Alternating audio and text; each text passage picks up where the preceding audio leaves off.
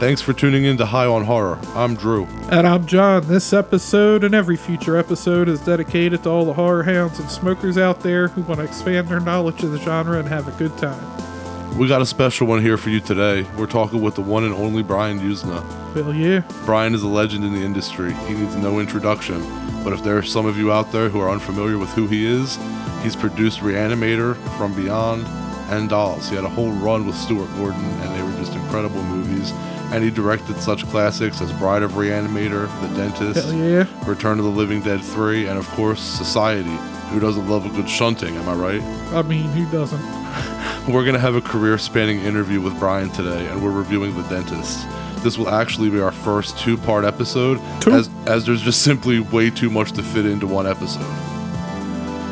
And it's fucking mail time. We got some questions to answer that some of you listeners wrote into us. All that and more today on High on Horror. Interviews, reviews, and the latest news all rolled into one.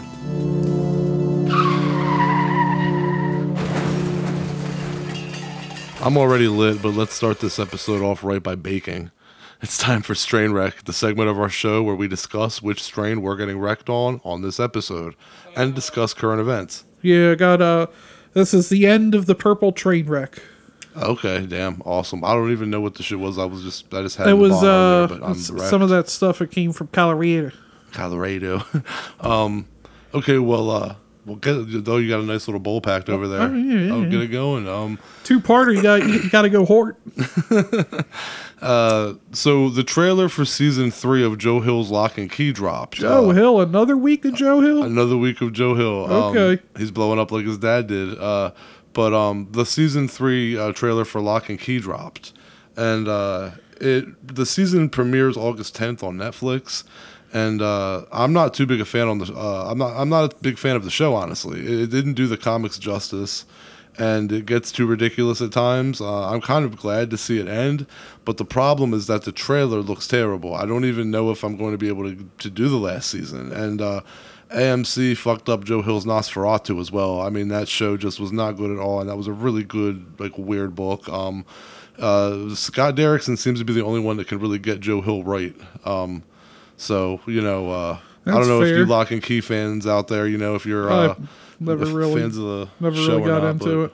Yeah, if there's any listeners out there that are fans. There's a lot of AMC shows. I'm not just talking about horror. That it's either, I feel like they're either really good or just, meh.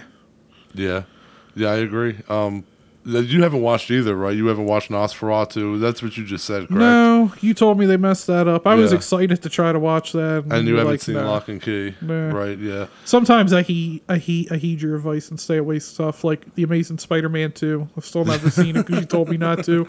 No, and not only you, when I mention it to other people that I haven't seen it because my friend told me not to watch it, they're like, oh yeah, listen to him. I wouldn't watch it. No, it's I appreciate that you hold what I say in such high regard. Not to toot my own horn or nothing like that, but I mean, you and I kind of have similar tastes, and if it's something that we're both really excited about, and then and you're not like, oh, I didn't like it. Like The Witch, you went, oh, I didn't like it, but you didn't go, oh my God, this movie's horrible. Don't waste your time. Yeah. That's different than like I said with The Witch, where I still watched it because you just went, oh, I didn't like it. But you weren't like, oh, it's terrible. You shouldn't even bother watching this. So you feel that if I do say that, if you tell me it's something that I was really interested in, and you tell me it's terrible, don't even waste your time, I'm like, okay, I don't feel like you would steer me wrong on that. I appreciate that, and that's the truth though. I wouldn't, but Lock and Key was a comic book series. I remember collecting the comic books. Oh my God, man, it was a long time ago. I'm not even gonna look it up because I haven't opened a soda in the middle of the. I know. I was about to say Josh gonna be mad.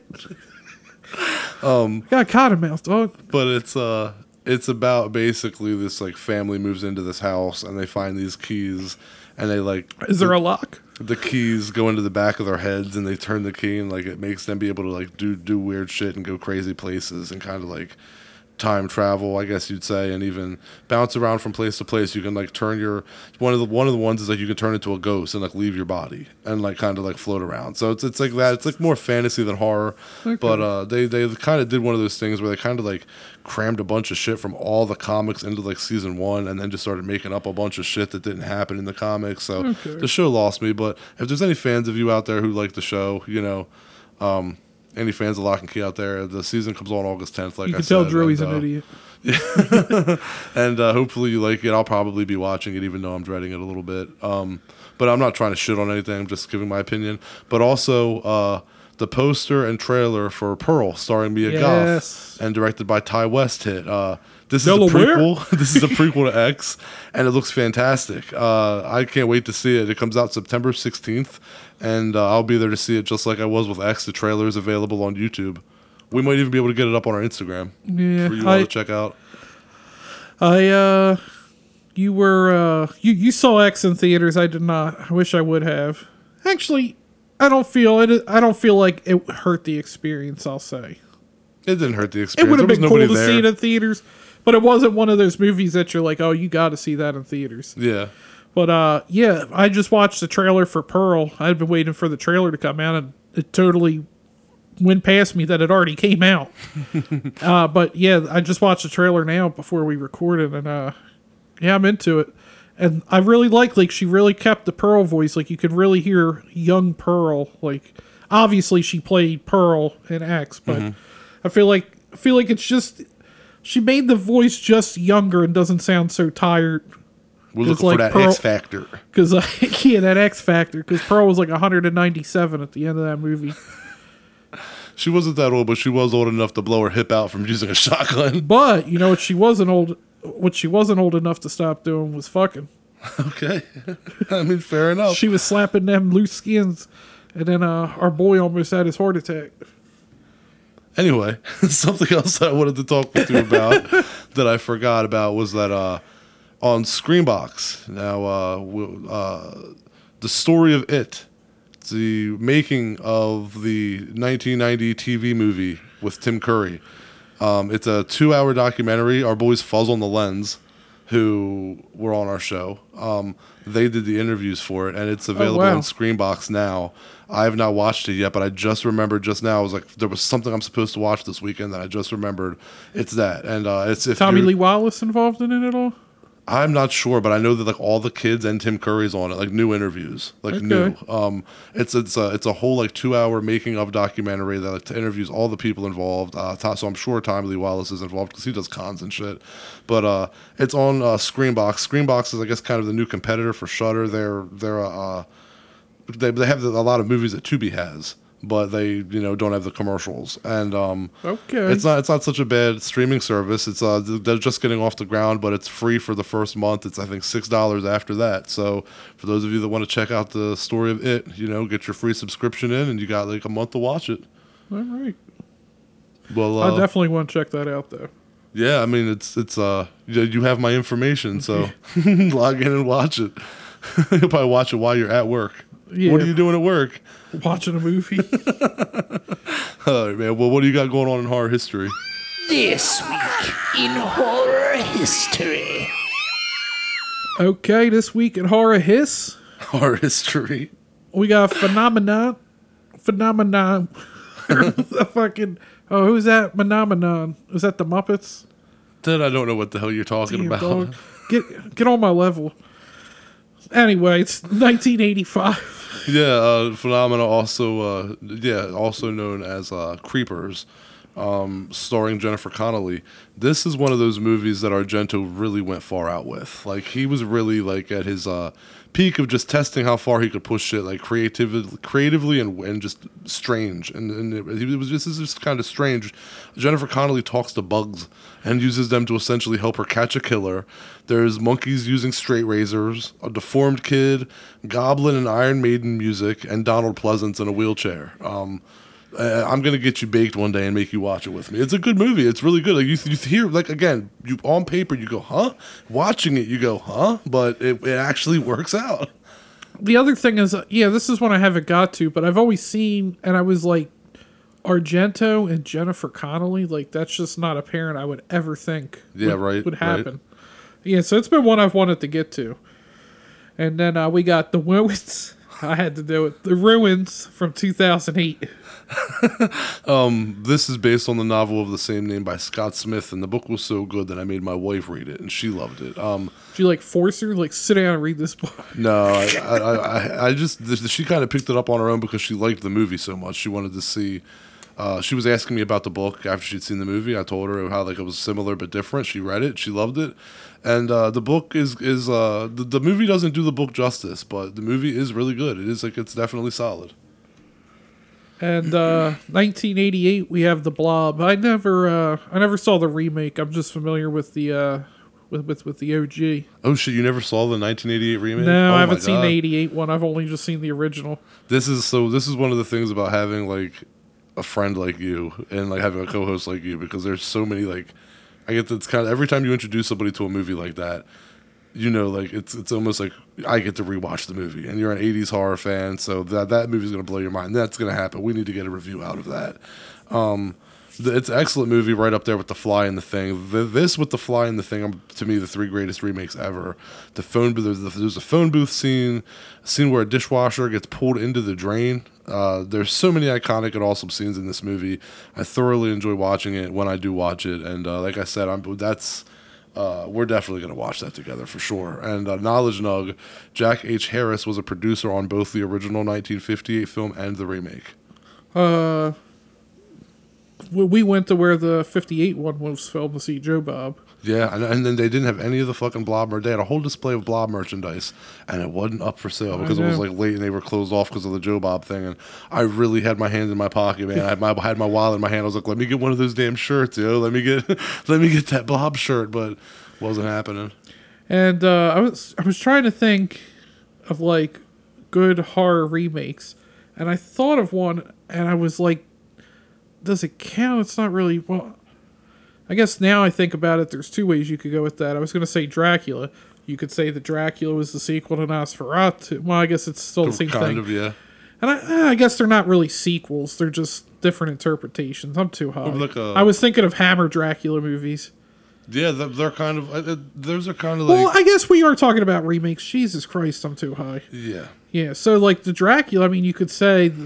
The one with Bela Lugosi was a remake. The Hammer, but you're still gonna take the Blob over both of those. Yeah. Okay. I would, like I can see that's actually good, and I mean Count Yorga, that's also kind of the vampire story, and dude, Blackula's really good. Everybody like laughs at Blackula because it's blaxploitation, and I thought that it was going to be ridiculous, and Blackula's really good. So if you want to look at any of those as all like reboots or reimaginings or remakes, they kind of are in a way. So you kind of have a very good point, like there's like it's kind of like Batman right now, how Ben Affleck's going to be in Aquaman 2, and then you got Robert Pattinson. It's like you kind of have like a lot of like the same characters floating around and shit. You know what I mean? So it's kind of Rob Zombie's Halloween. I would have turned it down, but we couldn't get Spider on the show, so I don't have to worry about being offended. Yeah, well, I always bring up though, and I've brought it up to you before, a remake that always seems to get overlooked and is just amazing is Willard.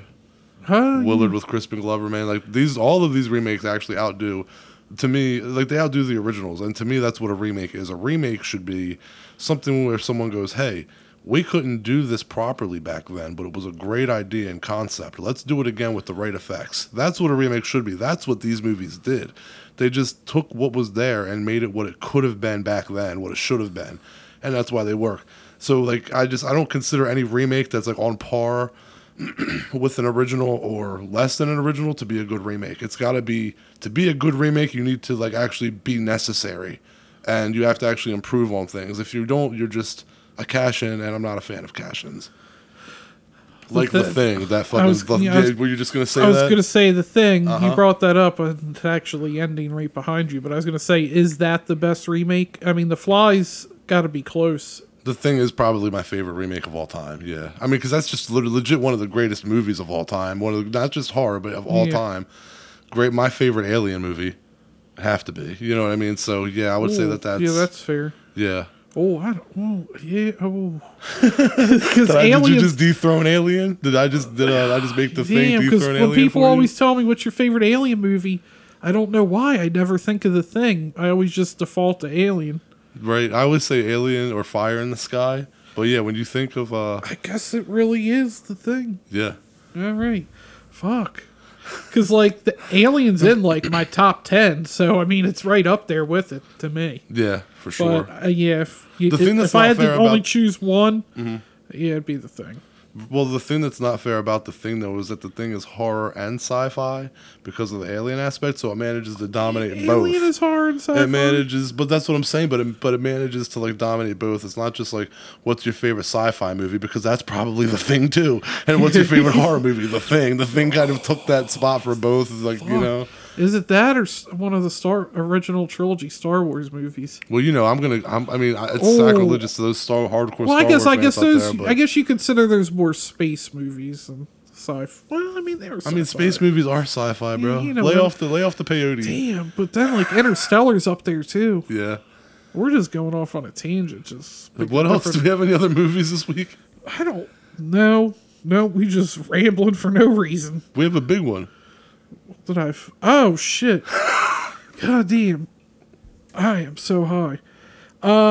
Jason Lives, 1986. Actually, on the day this episode comes out. Today, August 1st. So this will be the 36th anniversary. Yeah, if you want to know about the 35th anniversary, you can go back and listen to I think it's episode 5. Yeah, one of the first episodes of our show.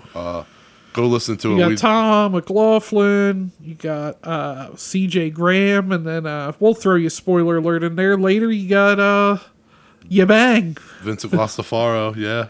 And then later on down the line, we managed to get Tom Matthews on for a Return of the Living Dead episode. But John and I managed to get our questions in about sure. Jason Lives with him as well. So When Drew told me we're going to talk to Tom Matthews, I said, well, there's no doubt I'm asking him Friday the 13th Part 6 questions. I don't care if we already covered it. yeah, I'm not even going to say anything about Jason Lives right now because all I'm going to say is if you want to know what we think about it, go listen to that episode. And I mean, the questions I'm proud of that episode. The questions we asked, the conversations we had. I feel that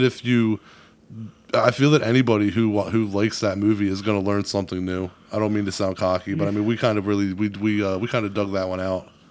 Yeah, it was a good time. I've said, I know it's not your favorite, but it is above the original.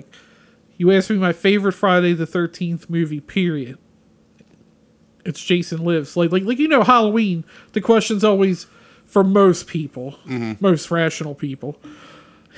What's your favorite Halloween besides the original? That's not my caveat with Jason Lives. It's not what's your favorite Friday the 13th after the original. It's just my favorite, period.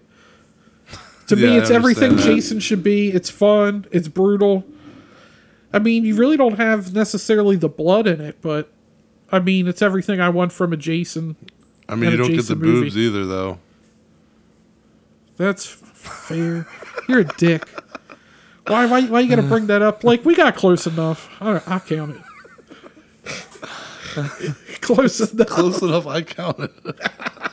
The movie's so good. I said that and I don't even know what I mean. What were you saying? The movie's so good? I was like, the movie's so good that it constitutes as having a legit nude scene, even though there's no nudity. It's so good. I'm going to put a nude scene in. I don't need it. In my mind. All right, we've been rambling on for way too long. On. Oh, just me. Okay. Anyway, I think it's time to get on to Puff Puff Ass, the segment of our show where you listeners send us questions through email at highonhorror420 gmail.com and through Instagram, Facebook. I don't think we've, again, ever gotten any from TikTok, but I'll include it anyway. And Twitter at highonhorror420. Yo, man. Puff, puff, pass. All right, so Abby from Jefferson City, Missouri asks, what stores do you guys shop at for horror merch? I can never find anything horror and anywhere I go, and mostly resort to online shopping. I also resort to online shopping. There's 3 stores that I go to, and most of the time I walk away without getting anything. Actually, there's 2 stores, FYE and Second and Charles, and most of the time I don't really get anything. There's maybe pop vinyls or a shirt. What about you, John? Yeah, Second and Charles used to have more horror stuff. Sometimes, like, again, not a lot, but sometimes you can find shit at Goodwill. Like, I found that fucking Jaws game. Right, yeah. And it was missing two pieces that have absolutely nothing to do with the game. It's more the score tracks. And they charged $5, and I looked it up online. It was like $40 online for it brand new. And I'm like, okay, so it's missing these two pieces. I paid $5. Sweet. That's crazy. I like to go to the Goodwill for VHS tapes because people always get rid of their VHS tapes, and they always have them for like 50 cents or $1, and you find some classics in there. Yeah, I mostly do online shopping. Why can't I think of the place? Not hard. Fright Rags. Yeah, Fright Rags. That's probably where I get most of my stuff. I like Cavity Colors too. Cavity Colors does some good ones. And our second question here is from Joel on Instagram. Do you like watching movies alone or with people? I'm gonna just continue to sound like an introvert. I like watching them alone. Oh, really? Especially if it's a movie theater. Like, I want to go see horror movies in theaters. I'm gonna sound like such a cranky asshole, but I fucking hate going with people, man. Like, shut the fuck up when the movie's on. I don't want to hear your fucking commentary. Like, Right. Like, fucking people just talk, like, way too much through horror movies. Like, one of the best experiences I've had, like, in recent memory is back when I had Movie Pass. I went and saw it, the first chapter 1. I saw it 3 times in theaters. The third time I saw it was on Mischief Night, and I was the only person in the theater. And, like, that was a great atmosphere. Like, I like that. I mean, I guess if it's movies I've seen a lot, I like seeing them maybe with other people. But, like, Okay. if I don't know, I feel like I'm better solitary, just taking to the information myself. That's funny because I'm the exact opposite. I like to watch movies that I've seen before when I'm by myself, and when I'm hanging out with people like you or my wife, I like watching new movies because like I'm able to like pay more attention. I'm more in the moment. When I'm by myself, my mind wanders. You know what I mean? And like I just kind of like lose focus. So it's usually good to stick to the ones I've seen before. But then once I've watched a movie that I haven't seen before, with like somebody, then like that movie now becomes something I've seen. So it becomes something that I would put on by myself. But to watch like new movies, I like to watch them with people because I feel that it helps me focus more. I feel like I focus better. So like, we're opposite. Yeah. Yeah. You like to take it all in by yourself. You take it all in. Yeah. And I know. I get you. You funny guy. Funny guy. let's get on to our review of The Dentist.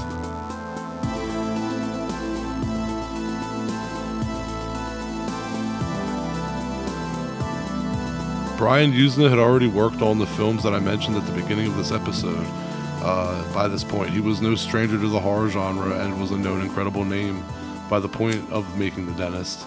The Dentist stars Corbin Burnson, who was acting for 20 years before he played Dr. Feinstone in The Dentist. His first role was about 30 years before The Dentist. He was a veteran actor going into this role. Corbin was known for doing a lot of TV movies and shows, and he fucking cranked them fuckers out. He just go to his IMDb page, and you'll see a list of things that he was in. Several things a year a lot of the times. Like literally like 5-6 things in 1 year. Movies, TV movies, show episodes. He's had roles in LA Law, Psych, the Major League movies. Those are your shits, the Major League movies. And he also appeared in roles on soap operas like General Hospital and The Young and the Restless. His wife in the film, Brooke, is played by Linda Hoffman, and this is the only horror credit that Brooke has. She didn't act for very long. She got out of the business. She married Bobby Rydell, the pop singer, and apparently lived a nice life. Unfortunately, her husband passed away earlier this year. But there's a fun fact. Wow. What? It's a fun fact, huh? No, it's not a fun fact. No, that's not what I'm saying. It's not a fun fact that her husband died. That's obviously a shame. The fun fact is that apparently Linda has worked as a cardiac sonographer, which means that she has an associate's degree in a field like cardiovascular technology and echocardiography. I don't know what any of these words mean, but yeah, so apparently she deals with the heart. Deals with the heart in the medical field. So, that's awesome. And then, of course, you got Mark Ruffalo. Mark Ruff. He has a small role in this movie. You all know who he is. Virginia Keene plays Sarah, the chick with the braces, and she was also in Ticks from 1993 with Seth Green. Patty Toy, who was the Asian, she played Karen. She was the Asian nurse. She had a small role in Freddy's Nightmare episode back in the day. What do you think of Freddy's Nightmare? Dude, I've been rewatching it on Tubi, and I'll be straight with you. Like, I caught a few episodes back in the day, and I didn't really like think that they were good. It was like bad like TV show acting. Oh yeah. But what I didn't remember was I don't think I ever saw it until recently, like for the first time. The first episode of the show, which I did, like I said, just totally blew my mind, is the fucking trial of like Robert Englund on this episode and everything as himself before he becomes Freddy on trial. It shows like how like he's being like up on trial, and they're trying to convict him and how he gets off and everything, and then they burn him. And I'm like, damn, I always wanted to see that in like a movie, not the Jackie Earle Haley style, but like Robert Englund style, and you get it if you watch the show. Okay. So that's pretty fucking cool. But of course, there's Ken Foray from Dawn of the Dead and From Beyond and The Devil's Rejects and a whole lot more. I love that guy, man. Besides Rob Zombie's Halloween, he's been in a lot of great shit. Damn, that's 2 mentions of Rob. Well, speaking of shit, he's the guy that Michael Myers takes the coveralls from mid-dump. And then there's Earl Bowen. You'll me and you know him from a certain movie, certain sci-fi movie we loved growing up. Everything I ever see him in, he's a bad guy. He's an asshole. He has 290 credits to his name. Jeez. And a lot of voice work on cartoons like Dexter's Laboratory or Dexter's Laboratory, however you want to say it, and video games like Metal Gear Solid and more. But anyway, my point is this cast is stellar, and they all do a great job. There isn't an amateur in sight. One thing you can't say about this movie is that it's badly acted. John, take us through the movie. All right, here's the bowl for you. All right, word. And, The Dentist is a 1996 American slasher movie directed by Brian Yuzna and written by Dennis Paoli, Stuart Gordon, and Charles Finch. And it has a kick-ass score from Alan Howarth. Oh, yeah. I mean, he always does a good job. And Dr. Alan Feinstone, played by Corbin Burnson, is a dentist with what seems like a pretty successful practice going on. He's a pretty upscale practice as well. It's his wedding anniversary. Alan gets ready for work, and he finds his wife, Brooke, played, as you said, by Linda Hoffman, cheating on him with the pool man, Matt, played by Michael Statovich. And after Matt and Brooke finish the deed, Alan retrieves his pistol. He follows Matt in his car. Now he's at the house of the neighbor, Paula Roberts, a friend of Brooke's, played by Lisa Sims. Alan's spotted by Paula. He makes up some bullshit story that he's having a surprise party for Brooke. And then Alan watches as Matt dicks down the neighbor as well. Like, Jesus Christ, this man's just going house to house, fixing pools and getting laid. Like, he's living life. Anyway, Paula's dog attacks Alan, and he shoots that in self-defense. Like, he fucked that dog up. He did. But that dog did fuck his arm up, though. Yeah. And then he decides it's time to go to the office. It's a seriously intense start, and we haven't even seen him do any dentistry. Yeah, I know. And to me, Dr. Feinstone is like a precursor to Patrick Bateman. Yeah. The successful businessman who's super uptight about everything. The way he bitches and complains over a stain that you can't even see on his shirt.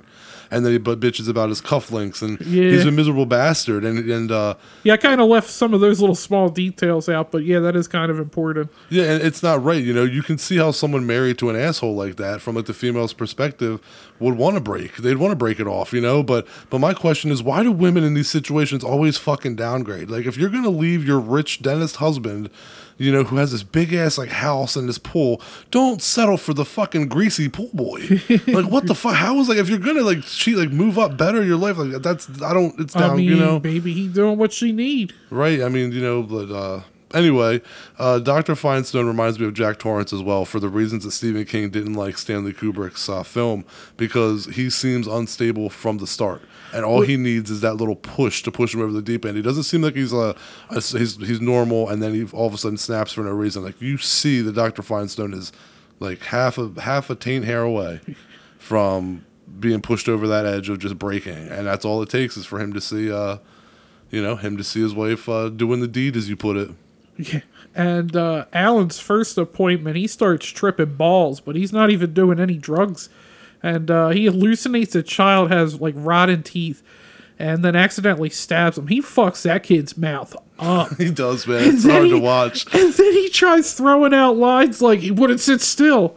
I kept telling him to sit still. And then my favorite, he's like, that kid's spoiled. Nah, bro, you just put a drill right through his gum. That like, kid sat there like a little angel. He didn't do shit wrong. Yeah, like you had him all calm before you even started. But yeah, like, dude, he fucked that kid's mouth up. And the movie makes you so uncomfortable with like the close-ups and them teeth. He ends up down in a lot of these like yellow pills, and he ends up loopy on them yellow johns. Yeah. He ends up calling his wife, and he's like talking about his business, like how they first got started. And then I love the part where the call ends, and you just get a cut from her, and then a cut to him. And it just goes with her going asshole and him bitch. Yeah, the resentment is ever present with those two. As Detective Gibbs, played by Ken Foree, investigates the death of Paula's dog, Alan sees his second patient, April Rain, who, I mean, that just sounds like a straight porn star. I swear to God, I thought it does. Amber Rain is a porn star, so that's where it goes. Yeah, April Rain just... I don't even know who Amber Rain... I know the name. I don't even know what she looks like. But April Rain, immediately, I thought... Porn star name or a douche brand? And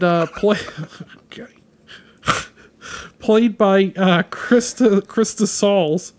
How about her manager, Steve Landers, though? I mean, we got a young-ass Mark Ruffalo. Yeah, man. And Mark Ruff. Mark Ruff? He's just being a dick in this movie. And Alan trips out again. He thinks April's his wife. Out again. I mean, what else is it? See, he hallucinated, man. He tripping balls. He is. But he's all sweaty. He got them yellow johns in him now. Yeah, right. And he thinks April's his wife, which this does. Things end badly here. He ends up in the hallway undressing her while she's unconscious.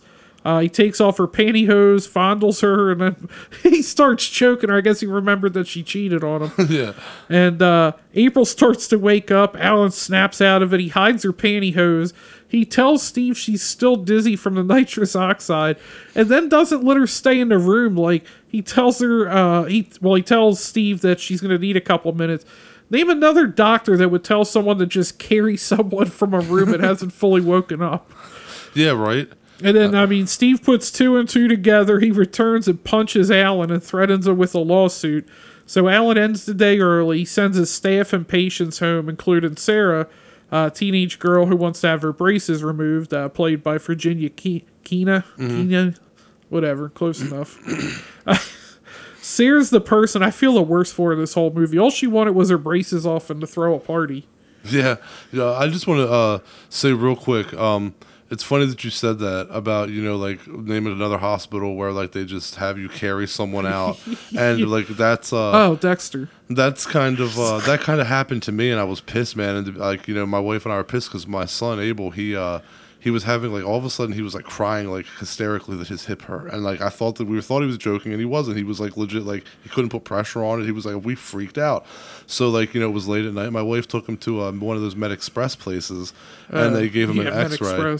They gave him an X-ray and everything, and the X-ray came back, and these motherfuckers told her that like told my wife, that she needs to go to another hospital because they don't know how to read children's X-rays. And why did they do it? Right, and like, how are you working in the? How is it different from? I don't understand. Like, isn't like the anatomy the anatomy? I don't know. Sure, but there's probably like some nuanced differences in like reading it. I'm sure. But why would you have done it anyway? And they didn't even have wheelchairs, so my wife legitimately ended up like, having to carry my son out of the fucking Med Express back to the car. And I just thought like that was just unprofessional. I hate those quick Med Express. I hate those quick medical places that are just they fucking suck. I remember I had a sore throat one time, and this chick legit pulled out a book and was looking up my symptoms to diagnose me. So if you can, just go to a real doctor. That's my point. Anyway, back to the movie.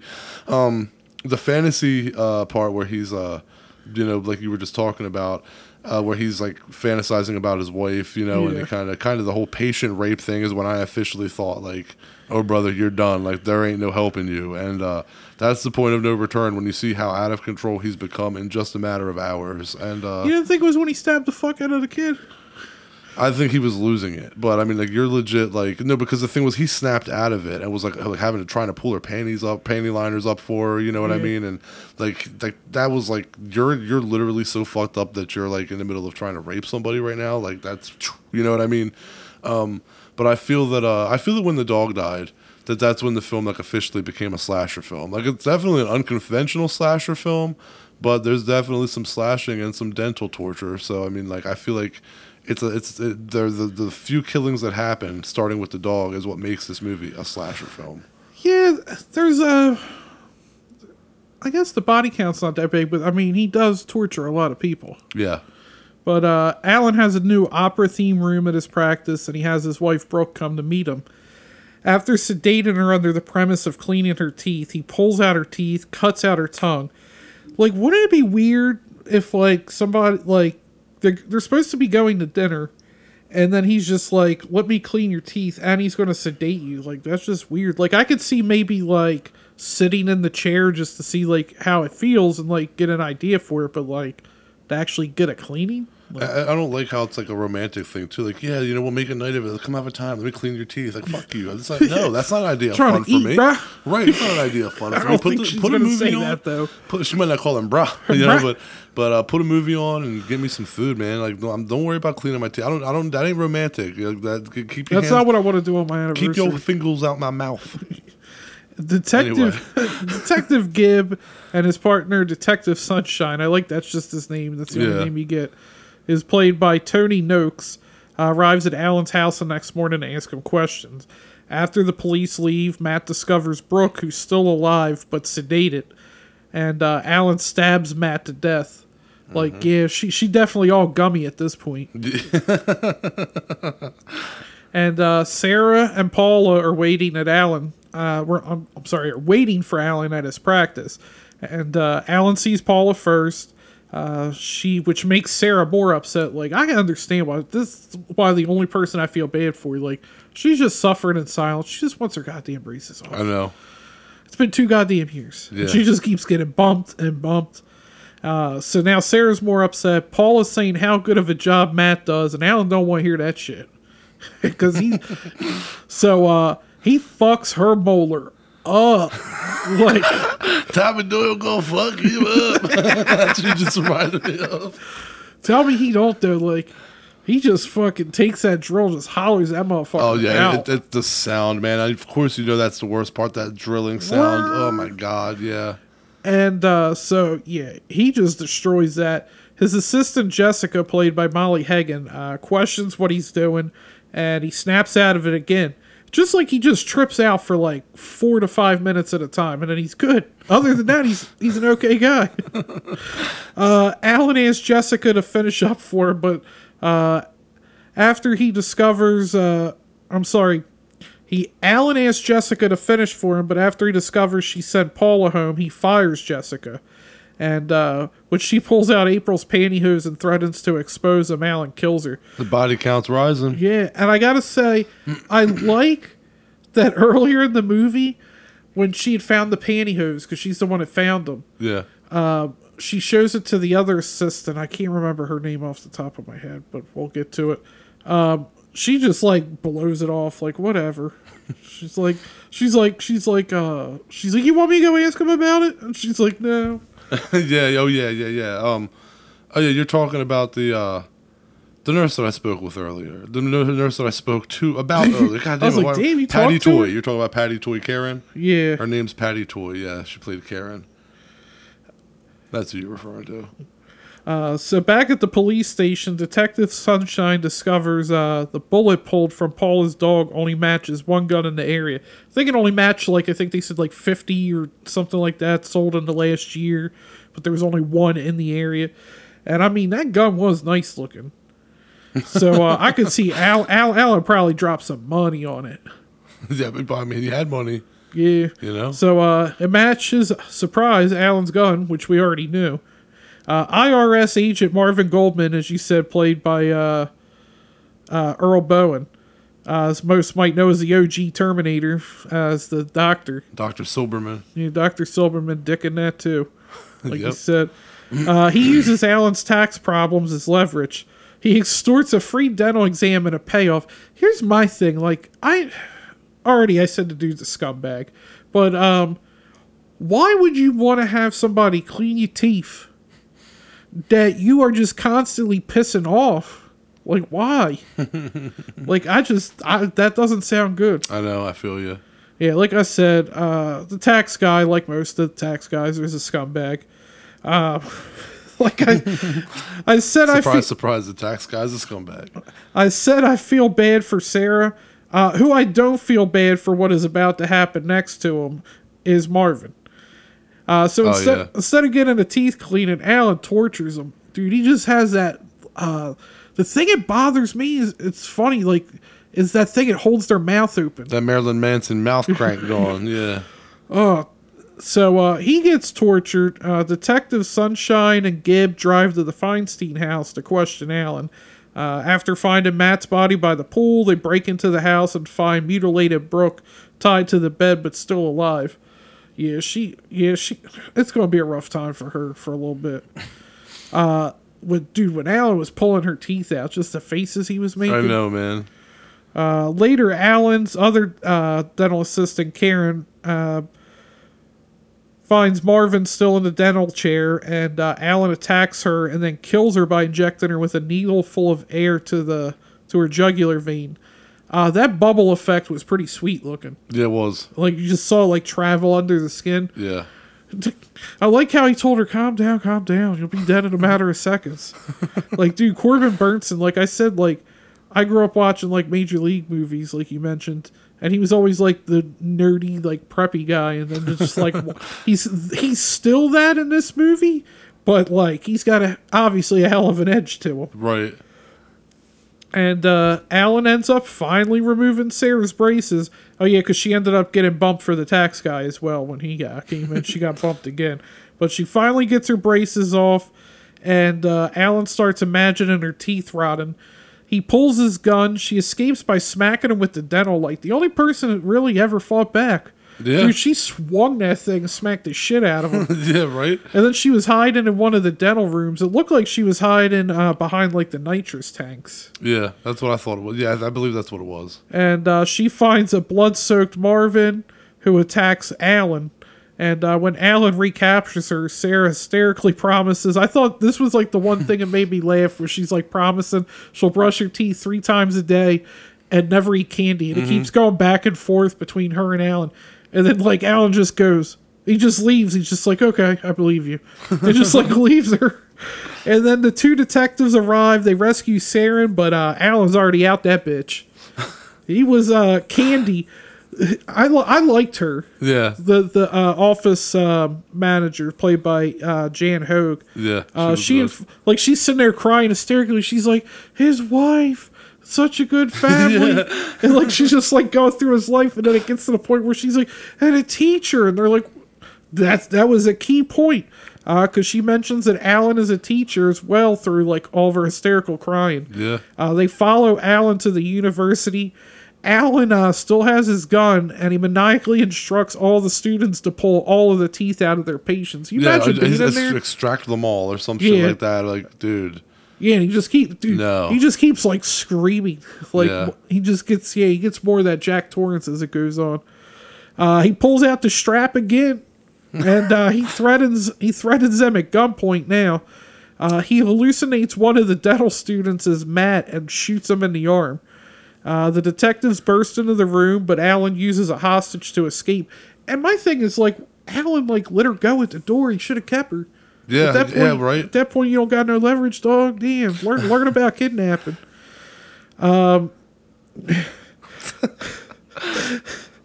get better kidnapping skills, like from Borat. Yeah. Eventually, he wanders into the auditorium where an opera singer is practicing. It was a weird scene, but I really like it. Yeah, agreed. It was definitely like it was weird. It was, but it was enough that it wasn't thrown in your face about how much he loves opera. There was just little subtle scenes. Yep. So when this happens, you're never like, why does he care about an opera singer? Like, you just know, like, this dude is really into opera. Yep. So he's enchanted by this opera singer. as he watches her from behind, and he reaches out to touch her, and she transforms into Brooke, who laughs at him. Defeated, he falls to his knees, and he's arrested by the detectives. And now I guess this is kind of where we start with the movie. Yeah, the wraparound story, so to speak. Alan's now in a psychiatric hospital. He's carted off to his regular dentist appointment. The dentist working on him is revealed to be toothless wife Brooke, who violently fucks his mouth up. Anyway, I love this movie. The hate this movie got was so ridiculous. Brian J. Dillard of AllMovie has one of the worst takes I've heard of this. Okay. He called it a subpar horror comedy about dental anxiety that, quote, adds nothing new to the mix besides over-the-top images of mouths being desecrated and queasy allusions to the alleged filthiness of oral sex, end quote. What do you mean? There was like one oral sex scene in the beginning, and it was part of like a dream. And it wasn't all that graphic at all. Yeah. And like, I mean, there was really like, there's nothing in that I went, oh yeah, this is about blowjobs. Like, what? I'm not even sure where he got it. I don't think that it was yeah, and I don't think it was the act either. I'm pretty sure that if she was giving him a handy or anything, that he would still have been pissed off. So I don't really think it's not oral sex specific. And the teeth decay to me was like, everything's crumbling around him, so it's decaying. It doesn't have anything to do with oral sex. Yeah, agreed. Anyway, I think Homeboy was reading more into the movie than what was there. For me, and I brought this up with Brian Yuzna, but revisiting the movie today, it feels like kind of a precursor to like Saw and Hostel in terms of the gore and such, like really close and like. But I mean, there are times where you have that, but then there's times where you don't have it. It has like that Texas Chainsaw where you think you saw more than what you saw. Yeah, totally. And it kind of leaves you with a uneasy feeling watching it several times throughout the movie. And Corbin Burnson really takes this role seriously, and it shows somebody else easily could have made this such a campy and just over-the-top cheese. But, I mean, he really committed to it, and, I mean, it made the movie better for it. The score, as I said, great as well. I'd give it a 7.8 out of 10. Yeah, well, TV Guide wrote a film, quote, a film that might have given the Marquis de Sade a few chuckles. The Dentist is a splatter film awash in auteur violence, end quote. And I think that sums it up great. This is the cruelest movie that Yuzna did. And it's kind of like when we talked to Lucky McKee about how he was at a dark point in his life when he made The Woman, and that's why that movie is so dark and harsh and cruel compared to his other films. Yeah. I wonder if that's the case with Yuzna. I'll bring that up to him. But anyway, what I like about this movie the most is that it's told from Feinstein's point of view. So who knows how much of this actually happened? It happened the way he says or remembers. Psycho, like you brought up. Yeah, like his wife might not have even given Sloppy Toppy. She might be completely innocent, and this guy just snapped, or maybe it was a hug. Who knows? You can't trust a crazy person to tell you the unbiased truth or truth at all. And everything we see is his version of how it went down, which means jack shit. But I grew up watching this movie. This and Dr. Giggles from '92 were big for me. The Dentist is a superior film, though. Again, I agree with your 7.8, and if I did it like that, I would probably give it the same, but I'm just rounding it to 8 because I just go by 0.5, so 8 for me. Yeah, 8 for me. Great fucking movie, though, and we had to do something for Brian that wasn't the common review, and I feel like The Dentist gets overlooked a lot, but yet everybody our age, when you bring up The Dentist, they're like, oh my god, I remember that movie. And so it's funny. It's time to give it its due. Let's talk about The Dentist. It's one of those movies that even like casually people that aren't horror fans have at least like have vague memories of it that are our age. Like, oh yeah, I remember something about that movie. Definitely, absolutely. Well, let me just say now to you listeners out there that there will be no burn and learn this episode because Brian's gonna fill you in with enough knowledge for that. Not just on the movie, just like horror movies as a whole, and some of the history, the business. I mean, a lot of knowledge not to say we're above people, but like we have a pretty good knowledge of horror history. I mean, we have a segment of it. Yeah. But he really gives us some horror history, just like that I've never even heard of. So it's amazing. We've never had a guest that's been a fan of horror this long, like that's been there through the ages to talk about how things have changed. So it's a really informative interview. He's gonna give you enough knowledge for that. But trust me, next week when we conclude with Brian Yuzna and we finish with part 2, we're gonna have a ton of knowledge nugs next episode. All right, let's talk to him.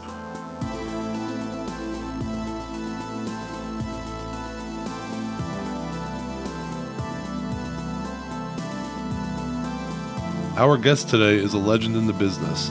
He's produced such films as Reanimator, Dolls, and From Beyond, and directed cult favorites Society, Bride of Reanimator, The Dentist, and Return of the Living Dead. All the movies we've been talking about on this episode. He's the guy that said, there's always this idea that really great horror movies don't show the more horrific stuff. Baloney! I like it when they just go places you would never guess. Welcome, Brian Yuzna. Thank you for being on High on Horror. Thanks for having me. So I want to start this interview off proper. Before we just started recording, you were asking us about being stoned. So I want to ask you, do you now or have you ever smoked cannabis? Well, I certainly did throughout my youth and into middle age. I must say that now that it's legal, somehow it's not because it's legal, but I don't know. It just doesn't. It doesn't thrill me the way it used to. But I keep trying.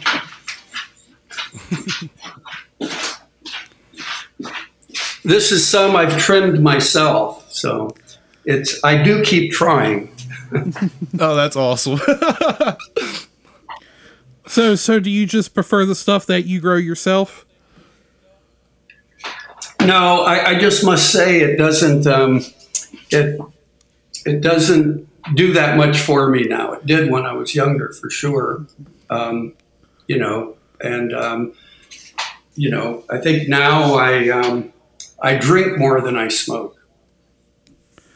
Do you feel when you used to that it helped you with the creative process? I might have convinced myself of that. I used to do it never did anything for me when I had to work, though. I certainly, when I started making movies, of course, by the time I started making movies, I was already in my 30s. So I had, hippie 20s. I was one of those people who turned on, tuned in, and dropped out in the 60s and into the 70s. And then when the revolution didn't happen, I had to get a job, but I had not prepared myself for that because I thought, what's the point?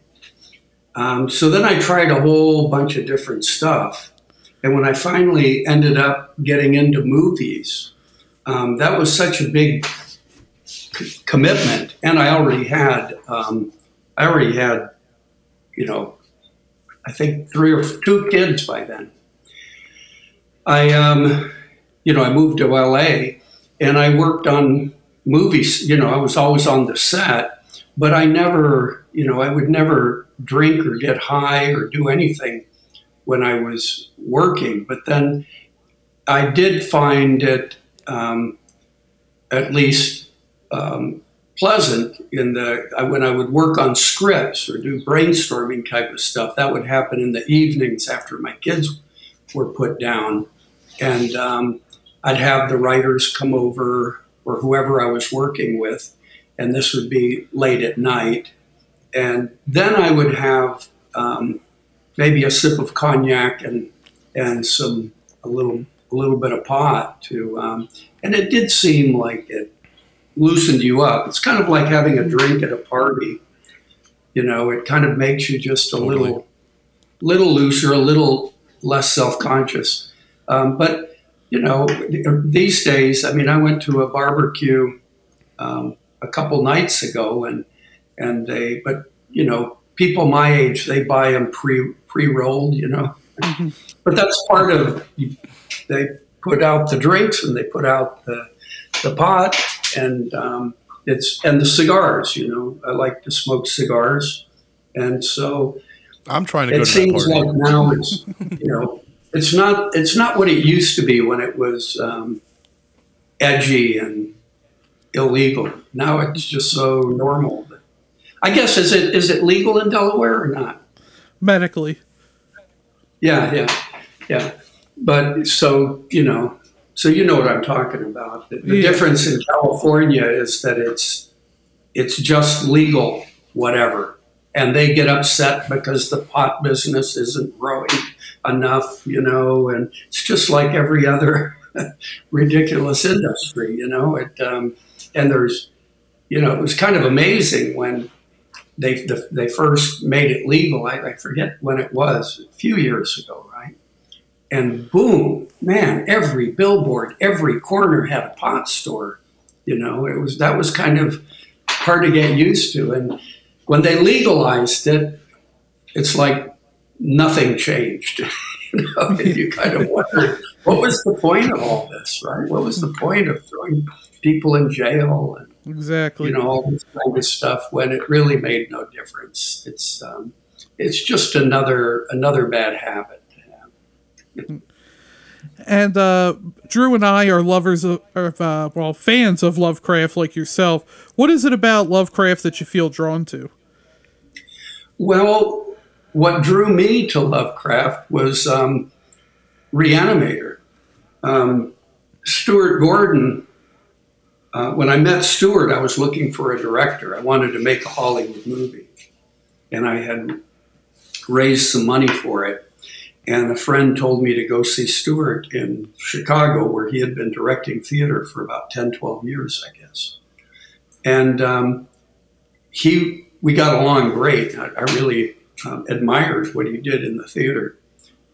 And I said I wanted to make a horror movie, and he said he had a couple ideas, and one of them was Reanimator. And he already had like a 50-page TV pilot script. Now, this was 84.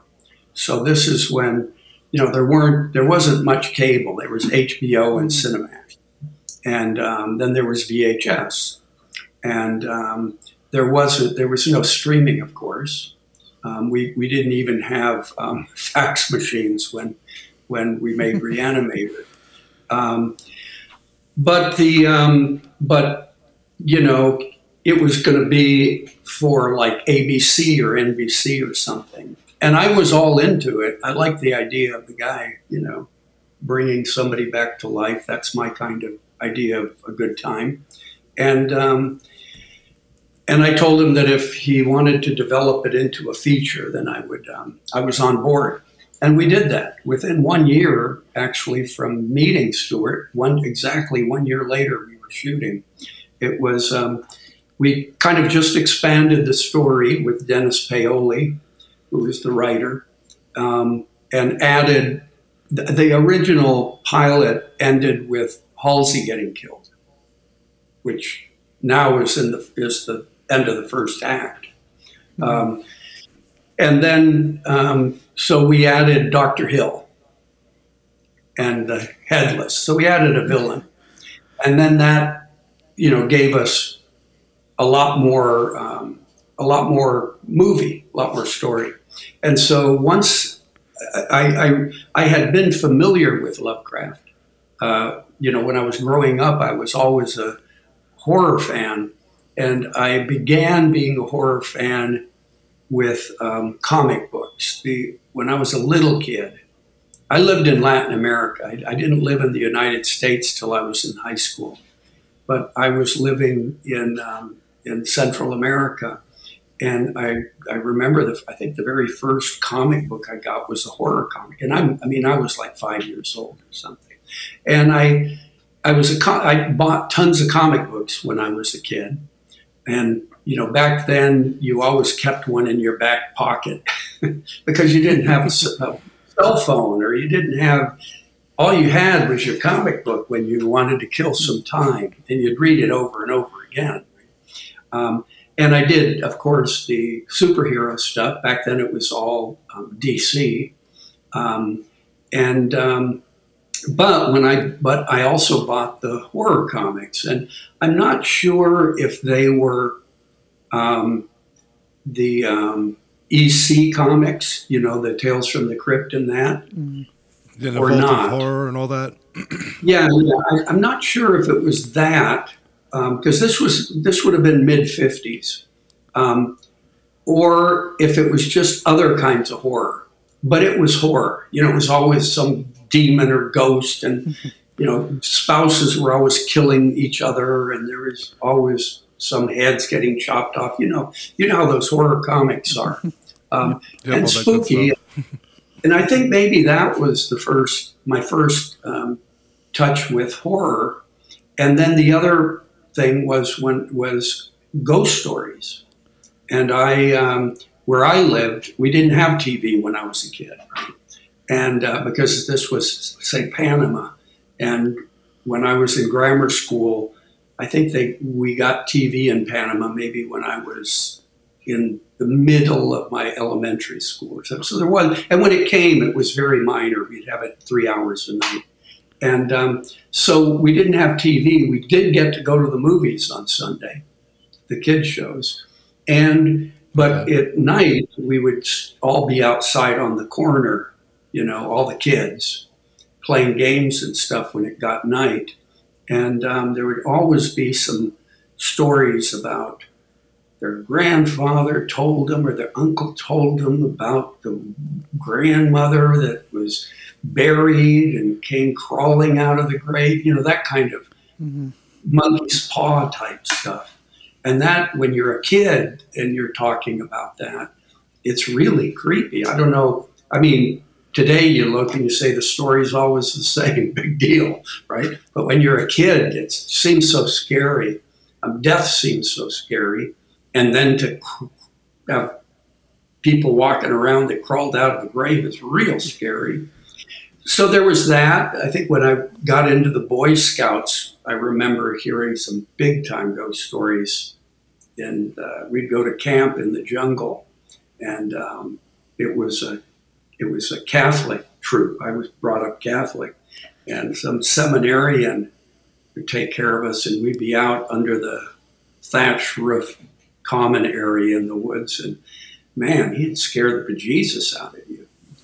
It's really scary. You didn't want to go back to your tent. And I think ghost stories always appealed to me.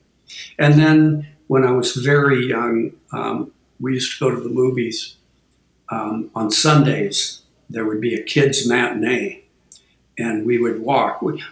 My family lived in, say, in the country. We lived in the city, but we didn't live like on a military base or anything. My dad wasn't military. I did get to go to school on the base or on the canal zone. But when I went home to Spanish-speaking kids. And but on Sunday we would walk to see. It would be one or two movies, some trailers, and some kind of RKO serials like Rocket Man or Batman or Dick Tracy or Captain Marvel was my favorite because he seemed to have all the best powers. He just had to say Shazam and boom, he was a hero. Didn't have to have any gimmicks, And we'd see, who knows what movie it would be. It could be anything. It could be Abbott Costello. We'd see Three Stooges stuff. But one time they showed The Creature with the Atom Brain. And that scared me. I didn't sleep for nights. And that's basically a zombie movie with touches of Frankenstein. It was basically zombies, except they were controlled by someone with radio waves or something. I don't know if you've seen it, but I think it's 55 or 56 or 57, something like that. And I always wish that I had been infected by my first horror movie had been something, much more famous. But that's the one that got me. And then after that, it was I think it was The Seventh Voyage of Sinbad, which just had some great monsters in it. And then then as I got a little older, I learned to have fun watching horror movies. And I think the first horror movie I ever went to that I realized that, man, this is just fun was The House on Haunted Hill with Vincent Price. And on that one, they even had, Yeah, the theater I went to had two huge kind of cigarette boxes on the side of the screen advertising, I don't know if it was either Marlboro or Kent. And from twice during the movie, from behind the box, a skeleton would come floating over. They had a wire rigged, and this, I guess, plastic skeleton or something just came floating over the audience. And that was thrilling, you know. But by the second time, all the boys, it's all boys probably in the audience. You know, they all took out their comic books and started slapping it and jumping on the legs. You know, it was just a good time, you know, and that kind of got me into horror as fun. That it's a fun thing to do, and of course, I saw lots of horror movies. All the you know, all the like, you know, The Tingler and 13 Ghosts and those. But then also that's when Hammer started, and that was scary as shit because they added color, blood, and breasts. And boy, you know, horror for me, it's always been tied in with death and sex. And I think when you're a kid, the sex part is almost as disturbing as the death part, you know. So I think in the Seven Voyages of Sinbad, one of the scenes that just, you know, nightmared me was the woman that jumps in. The magician puts her in a big urn with a snake, and then they breaks it, and she comes out as a woman that is a snake, you know, and that was really disturbing. But I think for prepubescent kids, sex is very disturbing, you know. And then, of course, I got into, you know, Psycho was another huge movie for me. That was scary as hell. And then I got into the fun ones in junior high, like Corman's Pit and the Pendulum and Tales of Terror and all those. But so I just started going to all the horror movies. Well, so that's awesome that's how early you got started in the horror genre, like just getting experience to it and liking it and adapting to it. Well, so let me ask you, where do you stand now? What's your thoughts on modern horror films, like A24 films? Do you watch modern horror, or are you a fan or not a fan? Not a lot. Not a lot. I go to festivals. I guess sometimes at festivals, and I'll watch movies of the people I meet there, you know. And I watch a lot of, you know, I'll watch stuff. But I must say it might be like pot for me, you know. The older I get, the less I am thrilled by it. I think I'm just really impatient now, and I've got to. It's gotta. I used to, you know, when I was a kid, every movie was fascinating. You know, every movie, and I went a lot. I used to go to the movies a lot because you didn't have anything on TV. You know, today you've got your laptop or your smartphone, you can watch shit out the wazoo, you know. But when I was growing up, you didn't have that. So you had to go to the movie to see something. And I went constantly. But and I found everything fascinating. But now when I watch movies, I'm almost always bored and irritated from the beginning. I just feel like I've already seen it, you know. And I see, and plus movies today are just so message forward, you know. It's kind of like I just get tired of everything having to be about something Pushing else. agendas, yep. You know, it's like you can't just have a horror movie because it's fun to be scared and see a monster. It's got to really be about racism or sexism or some political, cultural thing. And that, to me, I think any movie that you make is going to reflect the times you're in, so there'll be some social meaning to it. But I'm not real, you know, it doesn't do much for me to make that the point of the movie. I think you see that with Night of the Living Dead. Today, I mean, my opinion is Night of the Living Dead is like the beginning of modern horror, of this time of horror. That was the turning point. And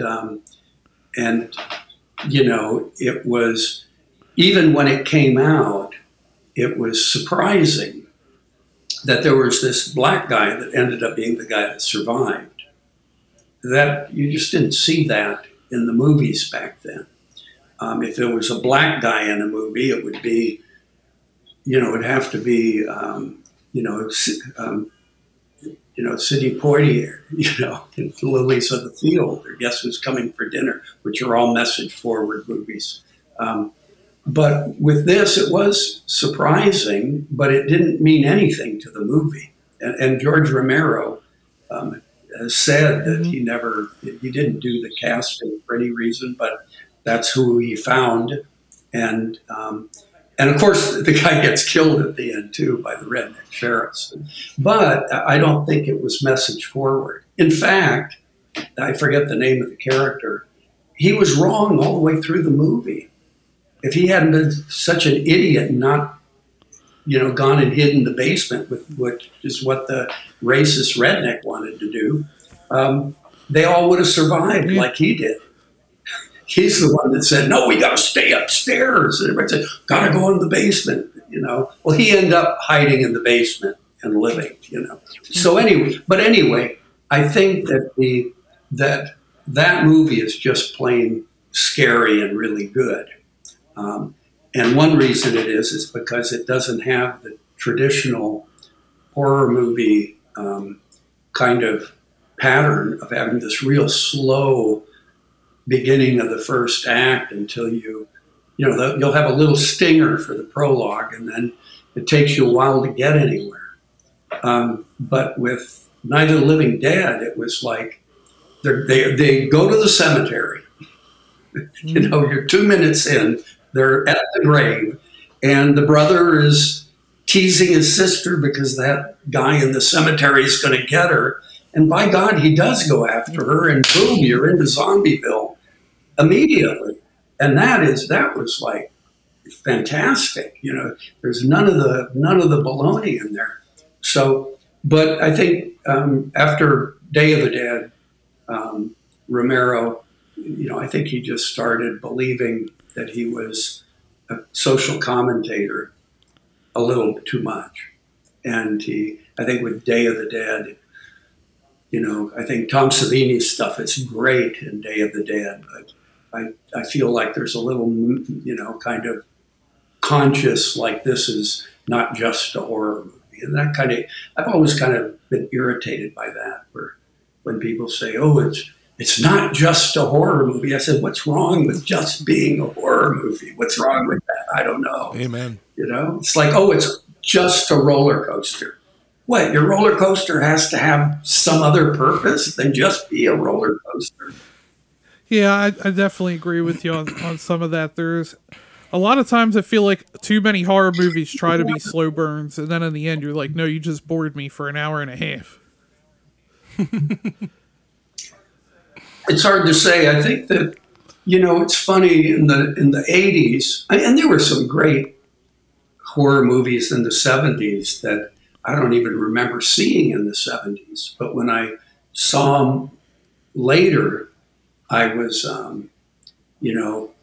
was impressed by them. It's something like, I think there's one called Let's Scare Jessica to Death.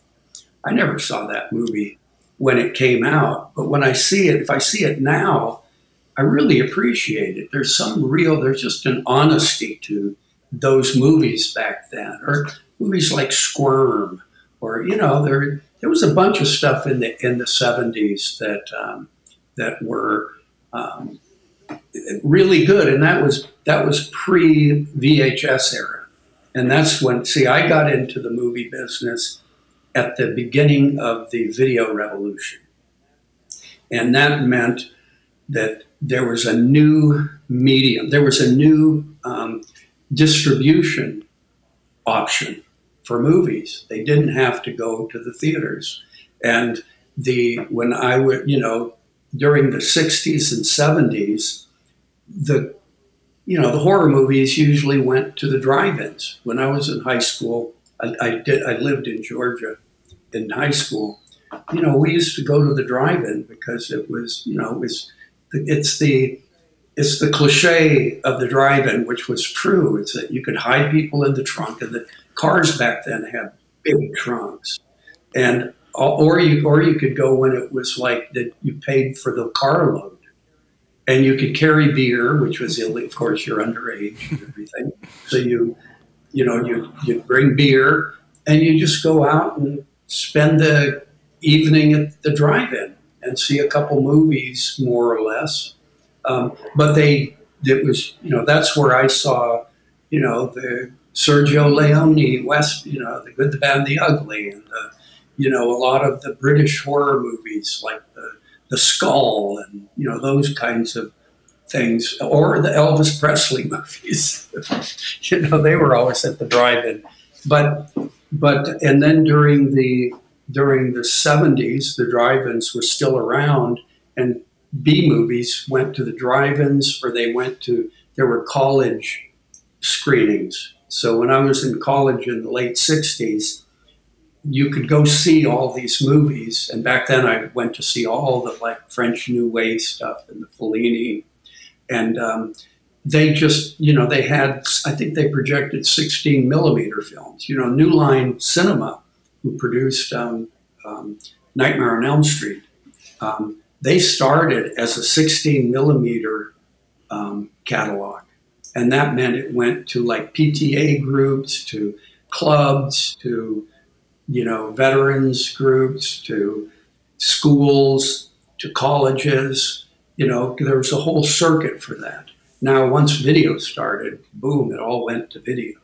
And video changed the financing of movies. And I was really lucky that when I got into movies, it was the video time.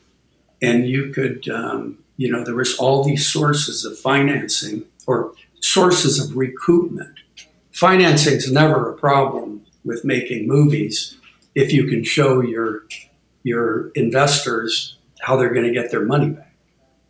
And back then with video, you actually could. You weren't going to lose everything.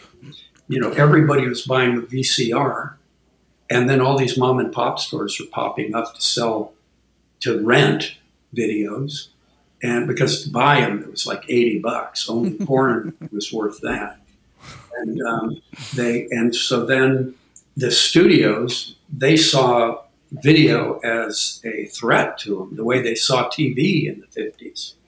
And so they wouldn't let any of their movies out on video. Well, that meant all the B movies got to be in the stores. And the means of projection was your own VCR. It was a great time. You see I think the movies of the 80s really reflect that, especially the genre movies, because genre movies don't have to be that good. If you make a raunchy comedy, if you make a sexy comedy, you can get away with it being, a B movie. And with horror fans are famously kind of accepting of kind of bad movies. I know I'm a horror fan because I'm a movie fan. But if it's a rom-com, if it's an adventure movie, a drama, it has to be a good movie. I don't want to watch it unless it's good. But with a horror movie, I'll watch the crap. I'll watch a bad horror movie, and I'll get a kick out of it. What I don't like is the message first. I don't like it when it's too serious. I just prefer it if it's exploitative. And I think what's changed back then in the 80s, you had to have professionals involved with your movie. You couldn't make a movie without going to a laboratory. The director of photography had to know how to load these cameras. He had to know what kind of film to get. He had to know how to expose it. He'd have a light meter all over. He had to know all this science of light and film. And then you had to have, a whole bunch of electricians and stuff and grits to get the power to the lights. And you needed a lab. And then you needed, an editor that knew how to cut film. and then you had to go to the lab and you had to do the mix, the sound mix. You had to go to a whole studio for that. Well, today you can get After Effects, and you get Final Cut Pro, and you can cut it yourself on your video. You don't need any professionals involved. You can just do it yourself on your laptop or your iPhone or whatever. It's like, and so I think, and you can do it so much cheaper because you hardly need a crew. You could shoot in this room where you are with an iPhone, but back then you had to put tons of light in. You had to design a movie, and it was hard to go on location. And if you did, and look, if you went on location, your camera and everything was so big, it couldn't move around, hard to light in there. And, most of the time we'd just be on a set, we'd be on a stage, and there would be nothing there but darkness. And then you had to add the light, you had to add the walls, you had to add everything. And so every shot you took, you had to light it, and that meant you had to make decisions. Today, you can go shoot a movie in your house, and you can shoot it without having to light it. So you don't even have to know about putting on a key light, a fill light, a backlight. You don't have to do any. You don't have to actually make decisions about what the lighting's going to be. You can just go with what's there, like a documentary. So I think that changes things. The fact that back in the before the digital era, the you had to, everything that you put on the screen, you had to make a decision about. And I think that communicates. Now, wow, for no money, you can make a movie, and that's great, except that you find that everybody wants to be the singer-songwriter. It's like before Bob Dylan, nobody was a singer-songwriter. Elvis didn't write his own songs, for Christ's sakes. Nobody did. They were songwriters and they were singers. Each had their own thing. But now with but then after Dylan, it was like, wow, you're not an artist unless you write your own songs. And so people today they buy the songs and then they tweak it to themselves and they put their name on it, just like directors do. Directors have to be a director, writer, producer, cinematographer, editor, because that makes them a real artist. But what happens is that they're maybe not that good at any of those things. And maybe, you're better off having really strong collaborators. And then on top of it, horror has been accepted now in the mainstream because it's made so much money. It was similar back in the 80s, 70s, early 80s. If you wanted to see gore, you had to see a horror movie. But then the action movies started co-opting gore with Rocky and Rambo, and all of a sudden you start seeing horror in Sylvester Stallone movies and in kickboxing movies, and you get that whole. And so then horror movies kind of lost the monopoly on that. And I think that the horror movies are such a staple now, especially now. I think it's come full circle from Night of the Living Dead with The Walking Dead. It's just hugely mainstream. Well, I must say I don't care much for mainstream horror. That doesn't do it for me. That's not what I like about horror. I don't particularly want to see a soap opera that happens to have zombies in it, and the head getting blown up every now and again, or somebody asking someone to kill them because they're going to be a zombie, or whatever the tropes are. Yeah, that sounds like a very good summary of Walking Dead, pretty much. And you've had a bunch of different roles yourself in the industry. Do you have a favorite role that you prefer doing over others? Well, I started as a producer, and I never had any training for film, so I didn't have. I never went to a class or anything. I got books back then. I'd get books, but I started from the point of view of I thought that if I could make money making movies, that would be the most fun. I tried a lot of different ways to make money, and and so I started with the idea of earning a living making movies. I never started with the idea that I had some important kind of artistic or social thing to say. And I wanted to make movies like the ones I liked. I think everybody does. I liked the Roger Corman movies, you know. So I put, you know, I liked on the Poe ones where he would pour different paints and have them kind of like roll, you know, kind of move around um, on black to do his credits. It was so colorful, and that's why I had a credit sequence for Reanimator instead of just putting it on black or something. I wanted a colorful credit sequence the way the Corman Poe movies were, and like on with William Castle, I love and Night of the Living Dead and other ones of his. I loved how we would have a face come out on the screen, a floating head talking to you, you know, on Night of the Living Dead. And and I thought that was so great. So on Bride of Reanimator, I had Dr. Hill's head talk to the audience at the beginning, except in color with blood. And it was directly because of William Castle, you know.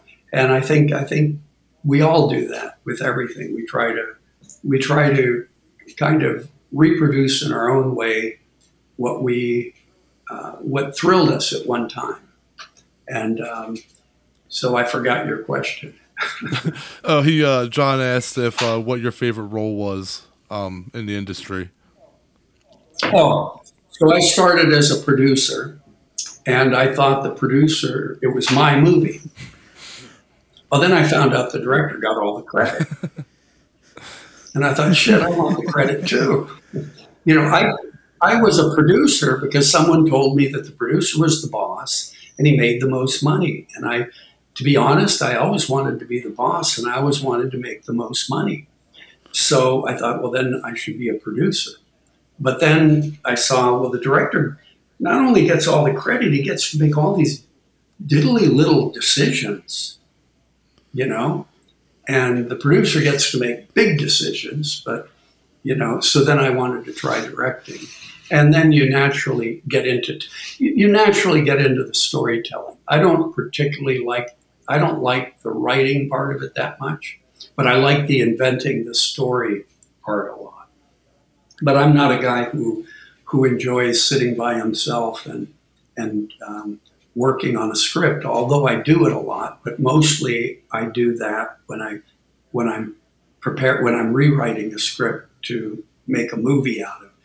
You have to understand that most of the movies I've ever made or been involved in had the deal. The money was there.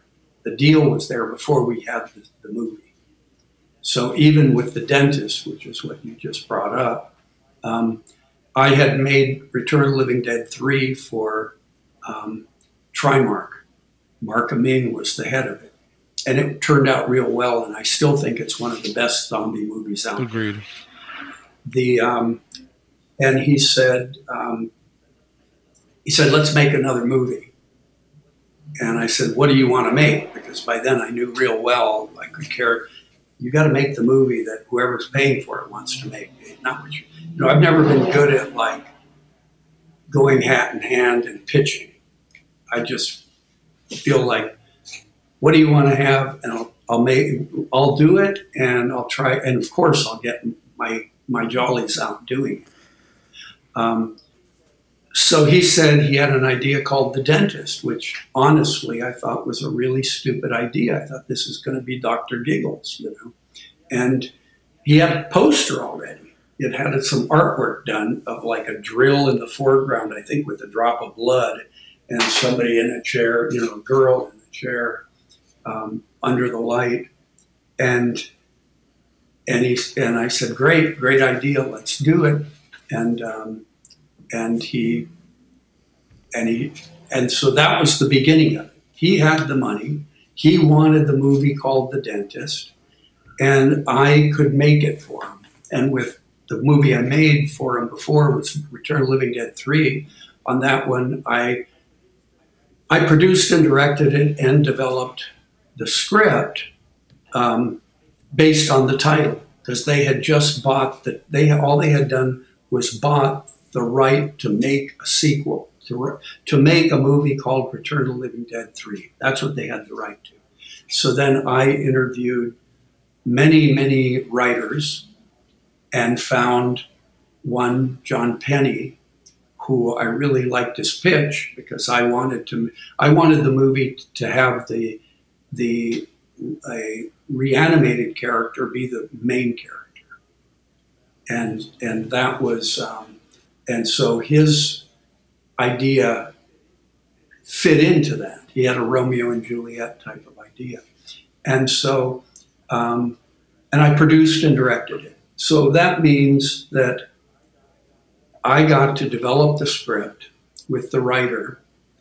I got to have all the storyboards done, and I was directing it, and so I was also producing. So that meant I created a corporation. They put the money in, and then I spend the money. So I got to write the checks or sign the checks. Well, that to me is the best because then if you're not signing the checks, things can happen that you don't know about. You can be a director and the production can be not necessarily supporting you. And there can be a lot of politics and a lot of pettiness and not even petty stuff, but real kind of differences of direction on a movie. And it can be very frustrating if you are directing, even if you're directing and writing, and even if you're directing and writing and producing, if you don't ultimately have your hand on the wheel, if you don't have the wheel in your hands, because if you do, then you can take all your resources and put them where you think they're needed, and the only thing that you're responsible for is delivering whatever it was you promised, and also coming in under budget or on budget. That you can't be irresponsible. And there's ways to control a budget, but they don't exist if you don't have your fingers right there, in the bank account. And that's not very common.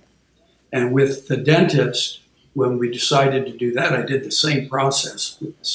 I interviewed a whole bunch of writers. Unfortunately, my regular writers, the people I'd worked with before, came up with much weirder things. They took the dentist and they would go a bit far afield. And Mark Amin of Trimark had insisted to me, well, he had made it clear. He said, I don't want any weirds. I don't want any sci-fi, any kind of fantastical stuff. I want the movie to be based in a dental chair and to just exploit the idea that when we go to the dentist, it's scary. And so we went through a lot of different pitches, different writers, and couldn't find anything. And then Trimark had also brought in Stuart Gordon, wanting to make some movies with him. And Stuart said, I'm game, what have you got? And he looked at the list of their projects and he said, I like The Dentist. And they said, well, that one already has a director. And at that time I was producing as well and developing the script. And he said, I'll be happy to just write it. And so he and Dennis came up with a pitch, a short treatment, and it was great. It was about a very fastidious, clean freak dentist with a trophy wife in Beverly Hills who sees that his wife is being unfaithful with the sleazy pool guy. And and he kills him. And then he goes to work. And you don't want to be his patient You that do not. morning. So that's the gimmick, and it's a great one. Of course, so then it really was fantastic. I mean, it was all, but then we had, they went from treatment to script. And when they went to script, um, the script didn't work as well as the treatment did. It was very common. I mean, often the treatments aren't that good, and you're not really convinced, but you kind of go, well, the script is going to make it good. Well, in this case, the treatment was fantastic. It was great. But when it went to script, it wasn't quite as delightful. And and so we had a big meeting, and a creative thing where all the executives, there's creative executives from Trimark and Stuart and myself, and they put forth what they said, this 3 hours time period, we want it to take place over 2 days at least, and we need to open it up a little bit, and then Stuart didn't want to do that, and so then they said, well, we're just going to have to get another writer. And at that point, I was needing to work, and I was making, trying to remember, maybe I had just made the Necronomicon. And the Necronomicon, the episode that Christoph Gans did, was it was a tryout for him to direct this live action version of an anime called Crime Freeman. And so it worked. And Necronomicon was a Japanese-French co-production. And so it worked, and now we were able to do Crime Freeman. We were going to shoot it in Vancouver, and it was a much bigger budget than what I had been used to. And so then I told Trimark that I said, listen, I really need to go do this other movie, and you're welcome, go ahead and do what you want with The Dentist. And if you want to get a different producer and director, that's fine. I will work for you. I'll work off whatever you've already paid me, because they had been paying me to develop it. So I said, hey, I'll do a different movie, and I don't feel like you're not getting your money's worth. So then I went to Vancouver for a year to make Crime Freeman. And when I came back, I really needed a job. And by that time, and I called up Mark Amin. And by that time, he had another producer on it, Pierre David, who was kind of famous for doing these. He's a Montreal-based producer that has done a ton of movies, had his own company, and was involved in Platoon, which won an Academy Award. But he mainly was famous for doing these, I guess you'd call them like profession movies, The Nurse, The Babysitter, those kind of movies, usually with a woman in jeopardy almost, but not quite, not quite Hallmark, but more, a little harder hitting than that. And so he was going to do it up in Montreal, and they'd cut the budget way down. But then Mark Amin said, hey, look, if you want to do it, and I needed a job because I was just out of work. He said, if you want to do it, I will, I'll bring it down. I'll bring it back to LA to shoot, and you can direct it, and Pierre can produce it. And so I went for it, but I got but of course the script wasn't finished. And so it took a lot of, it was a real adventure, kind of preparing the movie while trying to figure out the script. And of course, there was a lot of, I don't know if it was stressful, but to me, kind of comedic elements to directing under Pierre David, because he had his way, and a lot of his controls over the production I felt were absurd. But in the long run, I think the movie was better for his involvement. And do you feel like the movie was kind of like a precursor to some of the stuff we would see from like Saw and Hostel, maybe like a decade later? Because I feel like watching The Dentist, I get those kind of like squeamish feelings that I would get like watching some of those scenes from Saw and movies like that. Maybe I liked Saw. I think James Wan was really an original guy, and I like Saw in a way that maybe I don't like some modern stuff, because it was just such a grabber at the beginning. Yeah. The first scene just really gets you.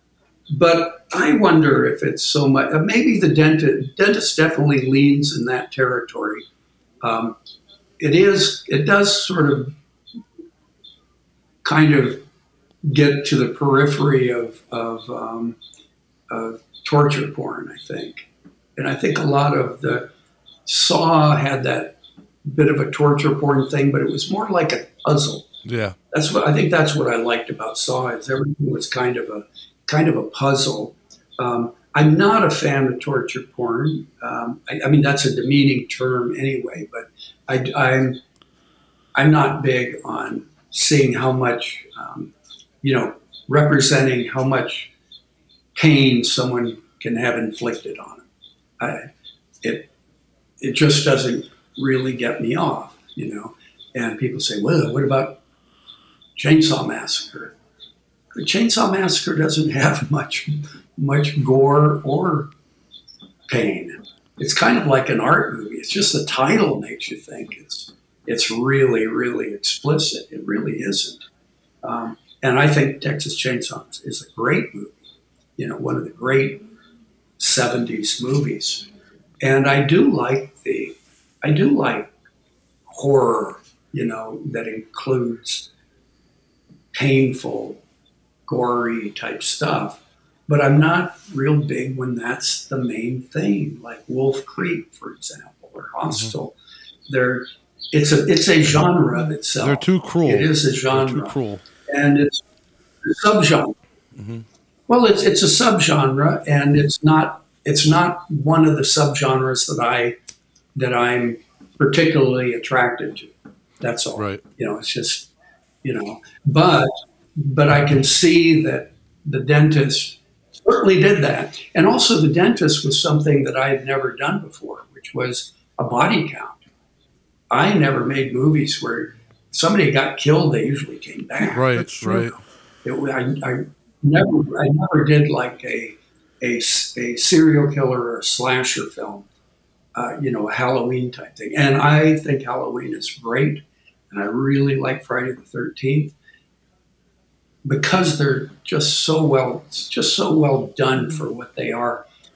But I personally, when Nightmare on Elm Street came out, when I first saw that appealed to me much more because it had a fantasy element. It had that dream surrealist type of fantasy element, and it was truly macabre, especially at the beginning of the first one. It really, I think that scene in the alleyway when you first see Freddy and his arms are stretching out. I mean, I know they're using like sticks. It's crude, but it just seems like a real nightmare. There's nothing real about it, and I like that. But it really gives you that. To me, it was like, wow, that's horror. And I really felt like, I really loved Nightmare on Elm Street when it first came. That movie when it came out, and I watched all the rest of them because they became just kind of a wisecracking Freddy showcasing what the rubber guys could do this year. What weird makeup and mechanical effects can they do with methacellulose and foam latex now. And I thought that was one of the best things about the 80s. But I'm not, the slasher movies, I liked the first ones, but I didn't go see all of them, My Bloody Birthday, I don't know. Happy Birthday to Me, My Bloody Valentine. You kind of merged two together there, but I get your point. I mean, there's so many. There was so many. Yeah. Yeah, and they all followed the same pattern. And that wasn't what I went to see so much. I would go see the remake of The Blob. Oh, hell yeah. Or I would see something that had some fantasy element or, Pumpkinhead or something that that was, I don't know, that had a little fantasy element to it. I like that part of horror. Absolutely. And so that's what I wanted to bring up next to follow John's question was, he had brought up Hostel and how like kind of boundary pushing the dentist was. Now, was that because of the studio putting those restrictions on you and saying this has to be a serious movie, or was it just something you wanted to do intentionally? Because this movie is crueler than anything you've worked on before. Like, I think it's the cruelest movie you've done. So was that due to the studio saying like no bullshit, or was that you saying like, hey, I'm gonna not goof around on this one and just get straight to the point? Maybe. But I think maybe I guess maybe I never used pain for its entertainment value. I mean, I did use pain, but I think is it different when a zombie's doing it? I don't know. I mean, you think of Return of the Living Dead 3 or even with, I don't know, Bride of Reanimator or something. I think I was always more drawn towards the fantastical elements, and I liked the horror suit that it was in. With The Dentist, of course, it was based on the idea that everything had to be, it was a killing. This guy's going to kill all these people. Now, the new script by Charles Finch, his rewrite, added a bunch of great elements that I liked. At first, I had a hard time thinking I could make that movie, because I didn't know really how to do just a body count movie, just how to kill a bunch of people. But what let me in was the idea, and this was in the original script, which was that the dentist is off his rocker, and so we're seeing things from his point of view. Now that gives you a lot of license to have fun with things that are uncomfortable. And with Charles Finch's version, he added the wraparound, the book ending of the padded cell. So he had the dentist introducing the story. And that was, for me, that gave me a lot of room, because now we have an unreliable narrator. We don't know what happened. This is some crazy guy in a mental hospital telling you a story. So now, whatever you do is you're already, the format of it is an unreliable narrator. And then for that scene, I did the scene so that he's even turning on lights that are invisible and using instruments that are invisible. That to me is on the level of Society. In the scene in Society, the first scene after the prologue of Society, when Billy's in his psychiatrist's office and he bites the apple and sees all the worms. Well, of course, the idea is that you could bite it. You could say, this is a beautiful apple. He's saying, I have a feeling that beneath the surface there's something terrible going on. That's his paranoia. And I think we've all felt it. And when he bites the apple, there's a worm in it. It's rotten, right? That can happen. But I put a ton of worms, 100 worms, which is totally ridiculous. But I think that moment just says, hey, whatever you're going to see in this movie, you got to understand it may kind of go a little extreme, a little surrealistic. And I think with the dentist, when he turns on, he goes, he acts like he's talking to you and you're in a chair, but there's nobody there, just padded cells. I think that to me like was really made me feel comfortable because I thought, okay, let's see what this guy's, let's make it clear that this is like somebody's crazy story. And then Charles Finch got rid of the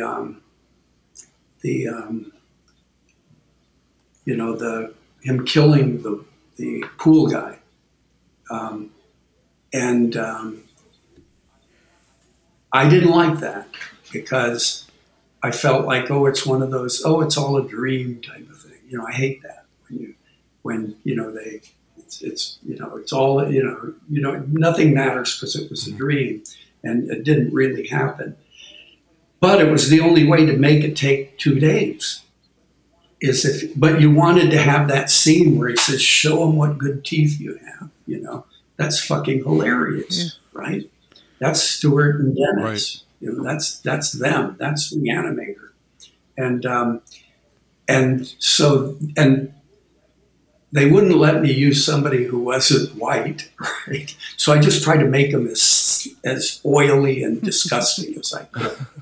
And and then he shoots him, but he's only imagining. That's just what he wanted. Right. And so then we know that he hates his wife. And so now we get to go overnight and get to have this whole interplay with him trying to get revenge on his wife. And that brought us into the second day. It wasn't just a flatly kill the wife, kill the patient, boom, boom, boom. It was, he's losing it. And I thought it worked well. I did. I felt like ultimately that change was for the better. And then there was a series of characters that come in who, for the most part, were all in the original script. But so he didn't kill the wife, so we had him kill a dog, And we had him go to the neighbor and see that the pool guy is screwing the neighbor too. This motherfucker. He's not just doing his wife, but he's doing the girl, their friend.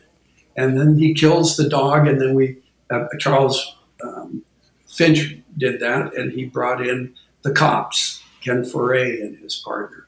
And so there we were, then we have the cops. So you have a little cutaway with the cops, which helps a little bit. And then the other really great thing he added, Charles Finch added, was the idea that this dentist had theme rooms, that he had special rooms for each operatory. And that was something that wasn't in it that I thought was just great, because now all of a sudden this guy's got a character and he's killing people, but he loves opera. I can get behind that. This guy's got some saving grace. And of course, the scene where he takes advantage of the would-be starlet with the gas, which was in the first script. That was hard to do for me, because I'm not big on watching a rape scene or, a movie about someone dying of a disease, unless it's an alien or, it has to be some fantastical kind of element there to get you some distance from it. But in here, he's actually violating this young girl, but by intercutting his wife, for me, it kind of gave me the out, and I could kind of make him, you could see him, I didn't completely, I can't say that I sympathize with the dentist, but in a way I do. I'm not totally, he did terrible things, but no, and he's going mad, And so there's so I think with the theme rooms and then the opera room, and he asks his wife to come, and you see that they both hate each other. And then, of course, the big scene is where he pulls out all her teeth. And Corbin Burnson is the one that pulled the thing off. You know, he just did a terrific job. But but I feel like that scene in the opera room, operatory, um, I feel like it implies a whole lot more than it shows. You know, that definitely is one of those places where it really makes you uncomfortable. And he mostly, I think, the part that is terrible is not on her. It's seeing his face as he's pulling out the tooth, and he's going. I mean, that's Corbin, right? It's the guy. It's the bad guy. It's not watching. You know, it's not. You're not. The fun isn't so much in watching the poor wife. It's in watching him. And then, of course, after she's got all this makeup effects, you know, then you're into, you know, the kind of body horror that's kind of fun, you know, later. And Corbin Burnson, I loved him as playing Roger Dorn in the Major League movies. Major League movies are why I'm a Cleveland baseball fan, which is sad itself. They never win. But this is not like a normal Cleveland Guardians. Cleveland the Guardians. Not Indians. Guardians. Now, was he somebody you had in mind for this role? Because this is like a departure at the time for something like he was known for. No, this was, you know, I did a couple of these Silent Night, Deadly Night movies, which were super cheap. And they were just based on picking a name from a list. So on one of them, we had Maud Adams, who was a Bond girl. And on another one, we had Mickey Rooney, who at one time was the biggest star in the world. And there's a certain price that you can pay, and you go down the list until somebody takes it. And that's because the company, the distributor, needs a name for the box, for the VHS box. And back then, that's how they did it. And so they just need a name on there, and you need to get one of the names that fits. It's like I said, they're movie deals that just need the movie. It doesn't matter the script, and it doesn't matter even the rest of the cast hardly. But you got to have that name. You know, you got to have something to sell.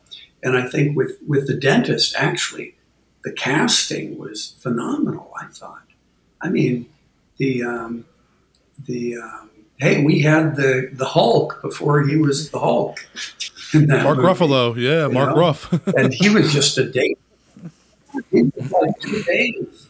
I remember watching him and going, I thought, God, this guy's really great. And he had that little dippy little part of being the agent, but God, he did it well. I couldn't believe it. And what's the name of the? I'm trying to remember the name of some of the the hygienist and the X-ray technician. They were all, and the tax guy. What was the name of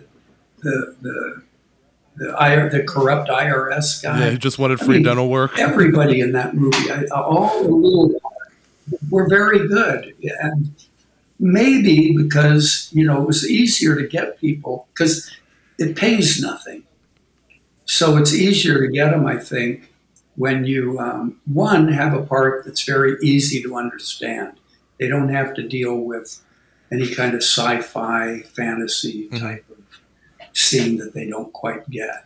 Getting people to play in society, that's hard because they read that script. They're kind of like, I don't know, right?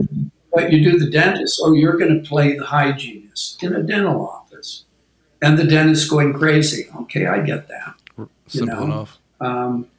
I think that, yeah, and I think that it all makes sense, and so they'll do it because actors want to act. They want to be they want to just act.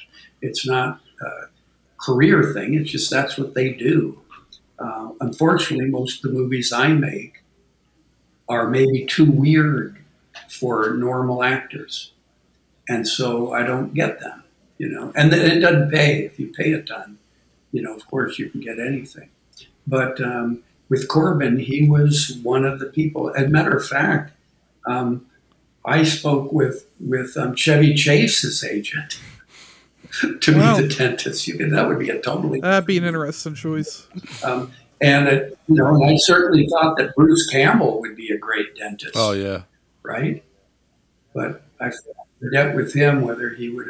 I think maybe the money was too low for him. I don't know. But with Corbin, um, I didn't really know his stuff. I never watched L.A. Law. I did see Major League, um, but but then they showed me some of his reel, and he played. There was one thing he did in specific. It played like a bit, but like a bad father or bad stepfather, like a bad husband or something.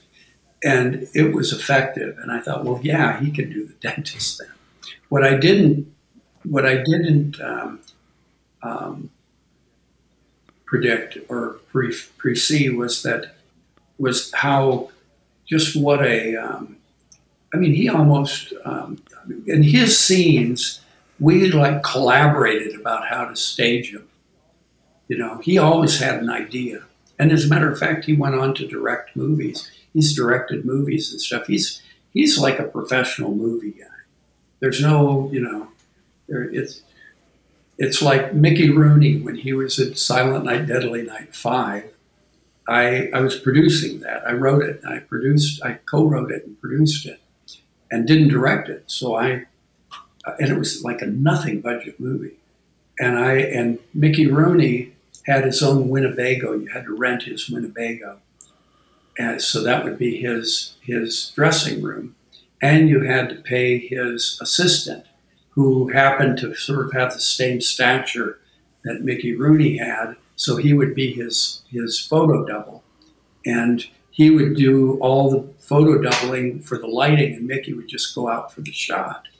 So he would sit back in his Winnebago and mostly listen to the races. He had the racing sheet, Right. um, and listen to the races on the radio. And I would sit out there where he was so I could chat with him. And he was a great guy. And while at one point he told me, he says, you know what the most important movie being shot in Hollywood today is? I said, what? And he said, this movie, because I'm in it. And I thought, man, that's the attitude, right? And he went on the Tonight Show and pimped for our movie. That's awesome. I mean, come on, we didn't have any budget for promotion whatsoever. This was a cheap video release, but he's in the movie. By God, it's big shit, you know. And you kind of go, yeah. And I think that's kind of the way Corbin is. Corbin grew up in a movie family, and I find a lot of actors that come from showbiz families, they don't have such a precious kind of idea of what acting is, or Yeah. you know, it's not so precious. They'll just do anything. It's like Corbin always reminded me of Lionel Barrymore. I don't know if you're familiar with the Barrymore family, John Oh yeah. Barrymore. Yeah. Yeah. Well, Drew is like a granddaughter of John Barrymore. Hmm. But Lionel Barrymore always impressed me because of the genre movies he did. Like, I don't know if you've ever seen Devil Doll. Oh, of course. You Yeah. know, he's in Devil, the old black and white one. But he's in all these goofy horror movies. Besides being a huge actor, he's also a big mainstream studio actor. And when you see them do stuff that I like dolls coming to life, for Christ's sakes, and play it to the nth, or playing it in drag, and you kind of go, there's a kind of actor, they're just impressive because they'll just do anything. They just get it all together. And I think that that's to me what Corbin is. And I think it's because he came from an acting family. For him, acting is like the business, is what you do. And doing a little movie, a big movie, who knows? You just keep going. And I think you really see it in the dentist. He really makes it work. And also, when we were location scouting, we didn't even have an ending to that movie. Oh wow. And it was the director of photography that found the came to me and said, "Hey, we were looking at a dental school because, of course, the original script didn't have any dental school because it all ended before lunch. It started with killing the pool boy and it ended at lunch. It was like a 3 hour trajectory for the story. We have to make it take 2 days." And it ended with the little girl, the cops coming in and saving the little girl with the braces. So when we hit that point, what are we going to do? And Charles Finch had added this thing where he goes to he teaches at the dental college and starts going crazy and seeing his victims and stuff. And so that was in there, but it was a bit undeveloped. It was a bit over the top. There was like, to make it more intense, he sees 6 people who were his wife. It was like that kind of thing, just more. And, but it was there. And so I took out the multiple thing, but we needed an ending. And while we were checking out the film school, I think it was at Pasadena College campus, and the DP actually, who had already been, I was very insecure about the opera stuff.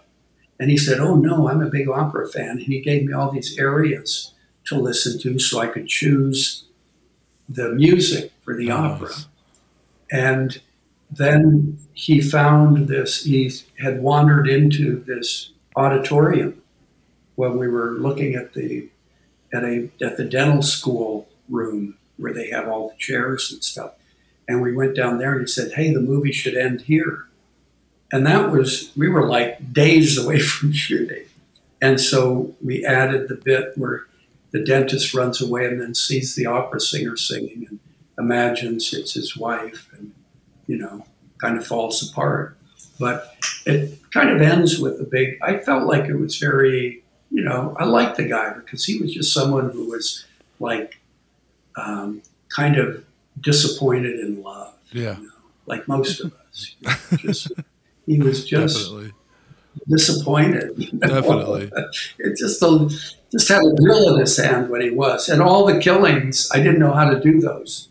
So what I did is I went and watched. Of course, I've seen every Hitchcock movie because that's what you do, right? And I just picked out all these Hitchcock scenes of killings and just sort of copied them. Okay. So like when she's getting, she's getting strangled and she drops the syringe. That's Dial M for Murder. Oh, nice. Okay. And so is she remembers she has the scissors, and so is the scene where he gets the pool boy. The pool boy comes out and finds Brooke with her weird mouth, and he backs up, and that's also from Dial M for Murder, where the killer the killer shows up behind her, but you run the camera all array around him, and then you show the knife come out. So you didn't even know you were there. Yeah, but that's Hitchcock, and some of the stuff is it's not. It was due to not having resources, which sometimes is what makes things stylish.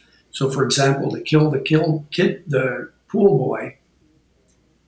boy, we didn't have time to shoot that when we were at the location, and so we were at a warehouse next to the train tracks. There's a lot of trains there, and where we shot all the interiors, and and we needed to show the dentist killing the pool boy. We already had the ending where he threw the bloody knife in the water, and we needed to have him stabbing him, and we couldn't go back.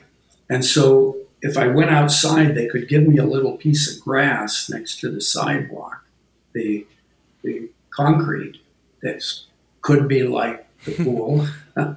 And but you couldn't shoot in any direction because there were trains and then there was a warehouse. So I had to put the camera up top. And so then I just shot the whole thing, and with him stabbing, and I forget whether the which one of the actors was throwing the blood, but it was all just from above because I didn't have a set. Well, better for that. It looks like a stylish Absolutely. scene, but really it was because we didn't have anything to shoot, and I think it's very often the case. We did shoot another killing, and that's the only time of any movie I've ever done where I didn't include a killing in the final cut, and that was we had him kill the housekeeper. Oh, okay. And I forget why. So for some reason, it just didn't fit the flow of the movie. And I always tell people if they're going to be in a movie, a horror movie, I say, well, do you get killed or do you kill him? If they do need what to do, they can get cut out of the movie. I said, just make sure they kill you, then they won't cut you out. But in this case, she was cut out.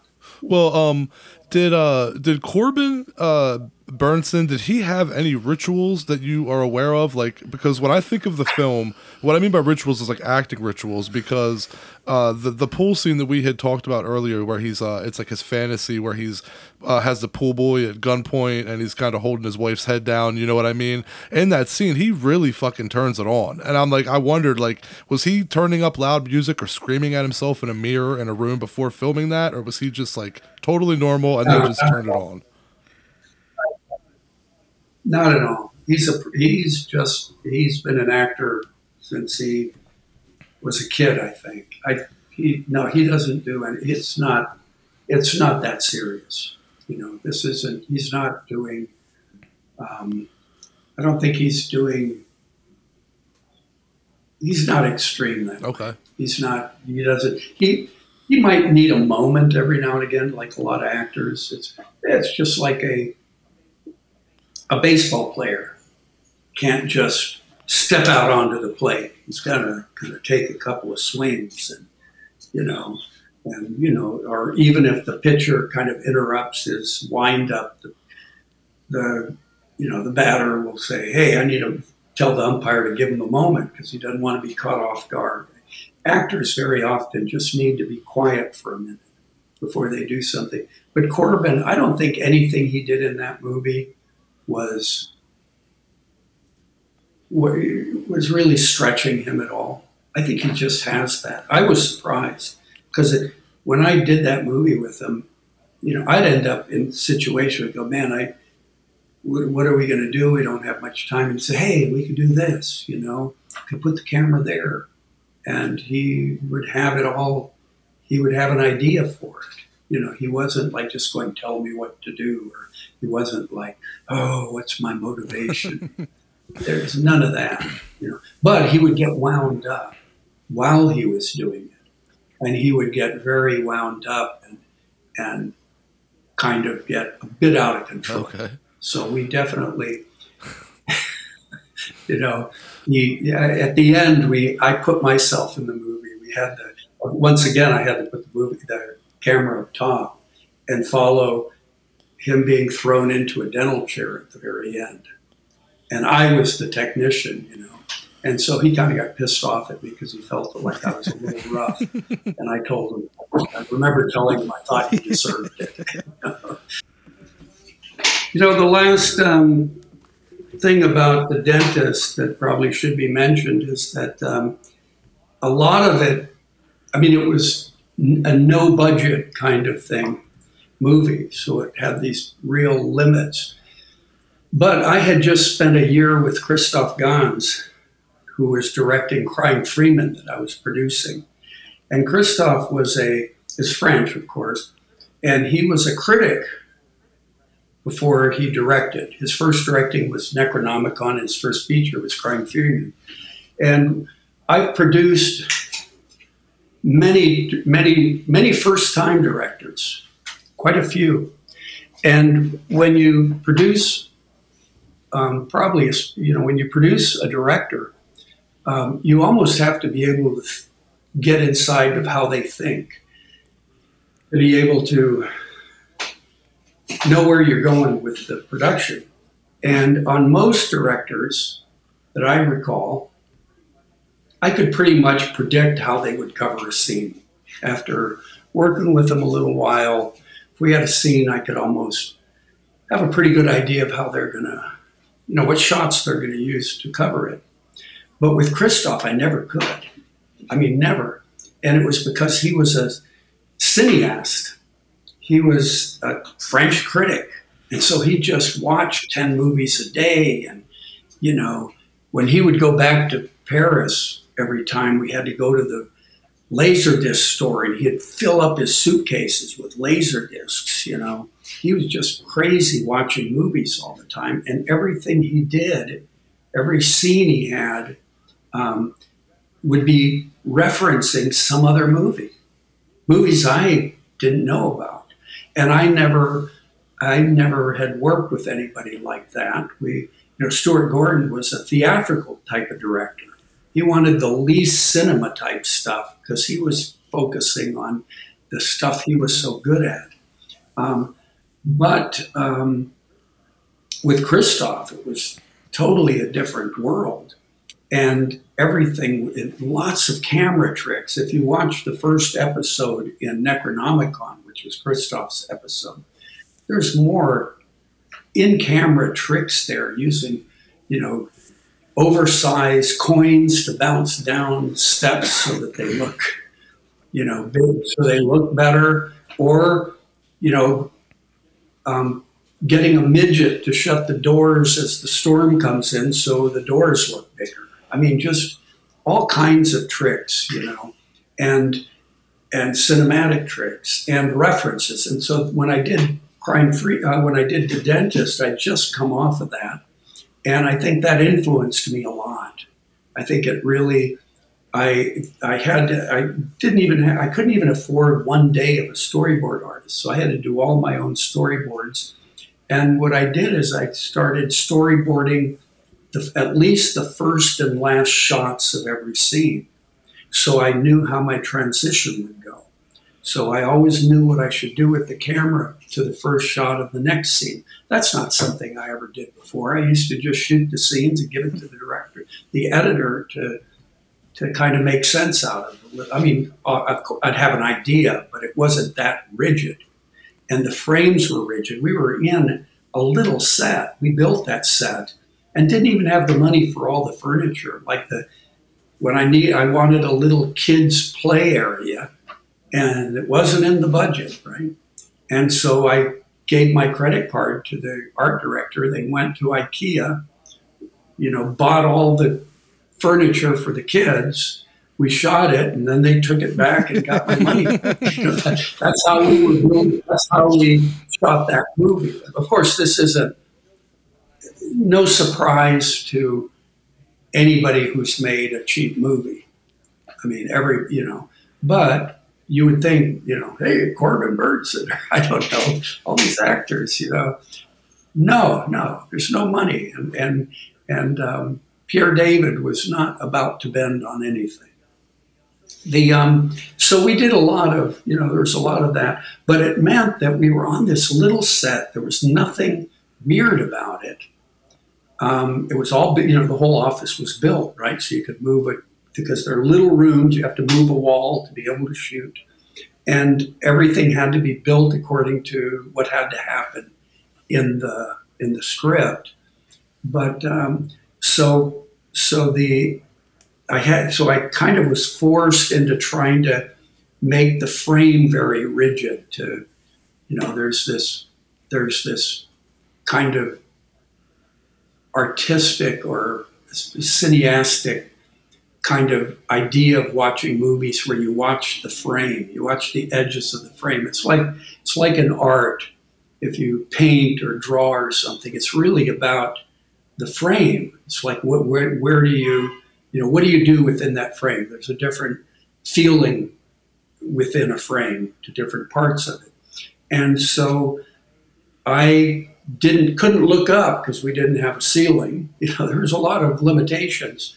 And so I tried to do things that would keep you in the story. And I know it was directly related to having spent a fucking year with Christoph Gans and his kind of mentality.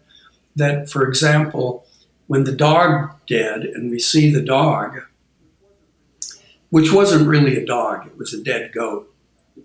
We can go with that later, but I panned up from the dog, and then you see this fake cloud and an angel out of paper, and you find that you're inside the heaven room where everything is like, in the sky and clouds. And so to do that, I put the dog and a bush in the operatory, so I could just pan up with the dog and all of a sudden be on the sky, but you immediately know it's just a blue wall with a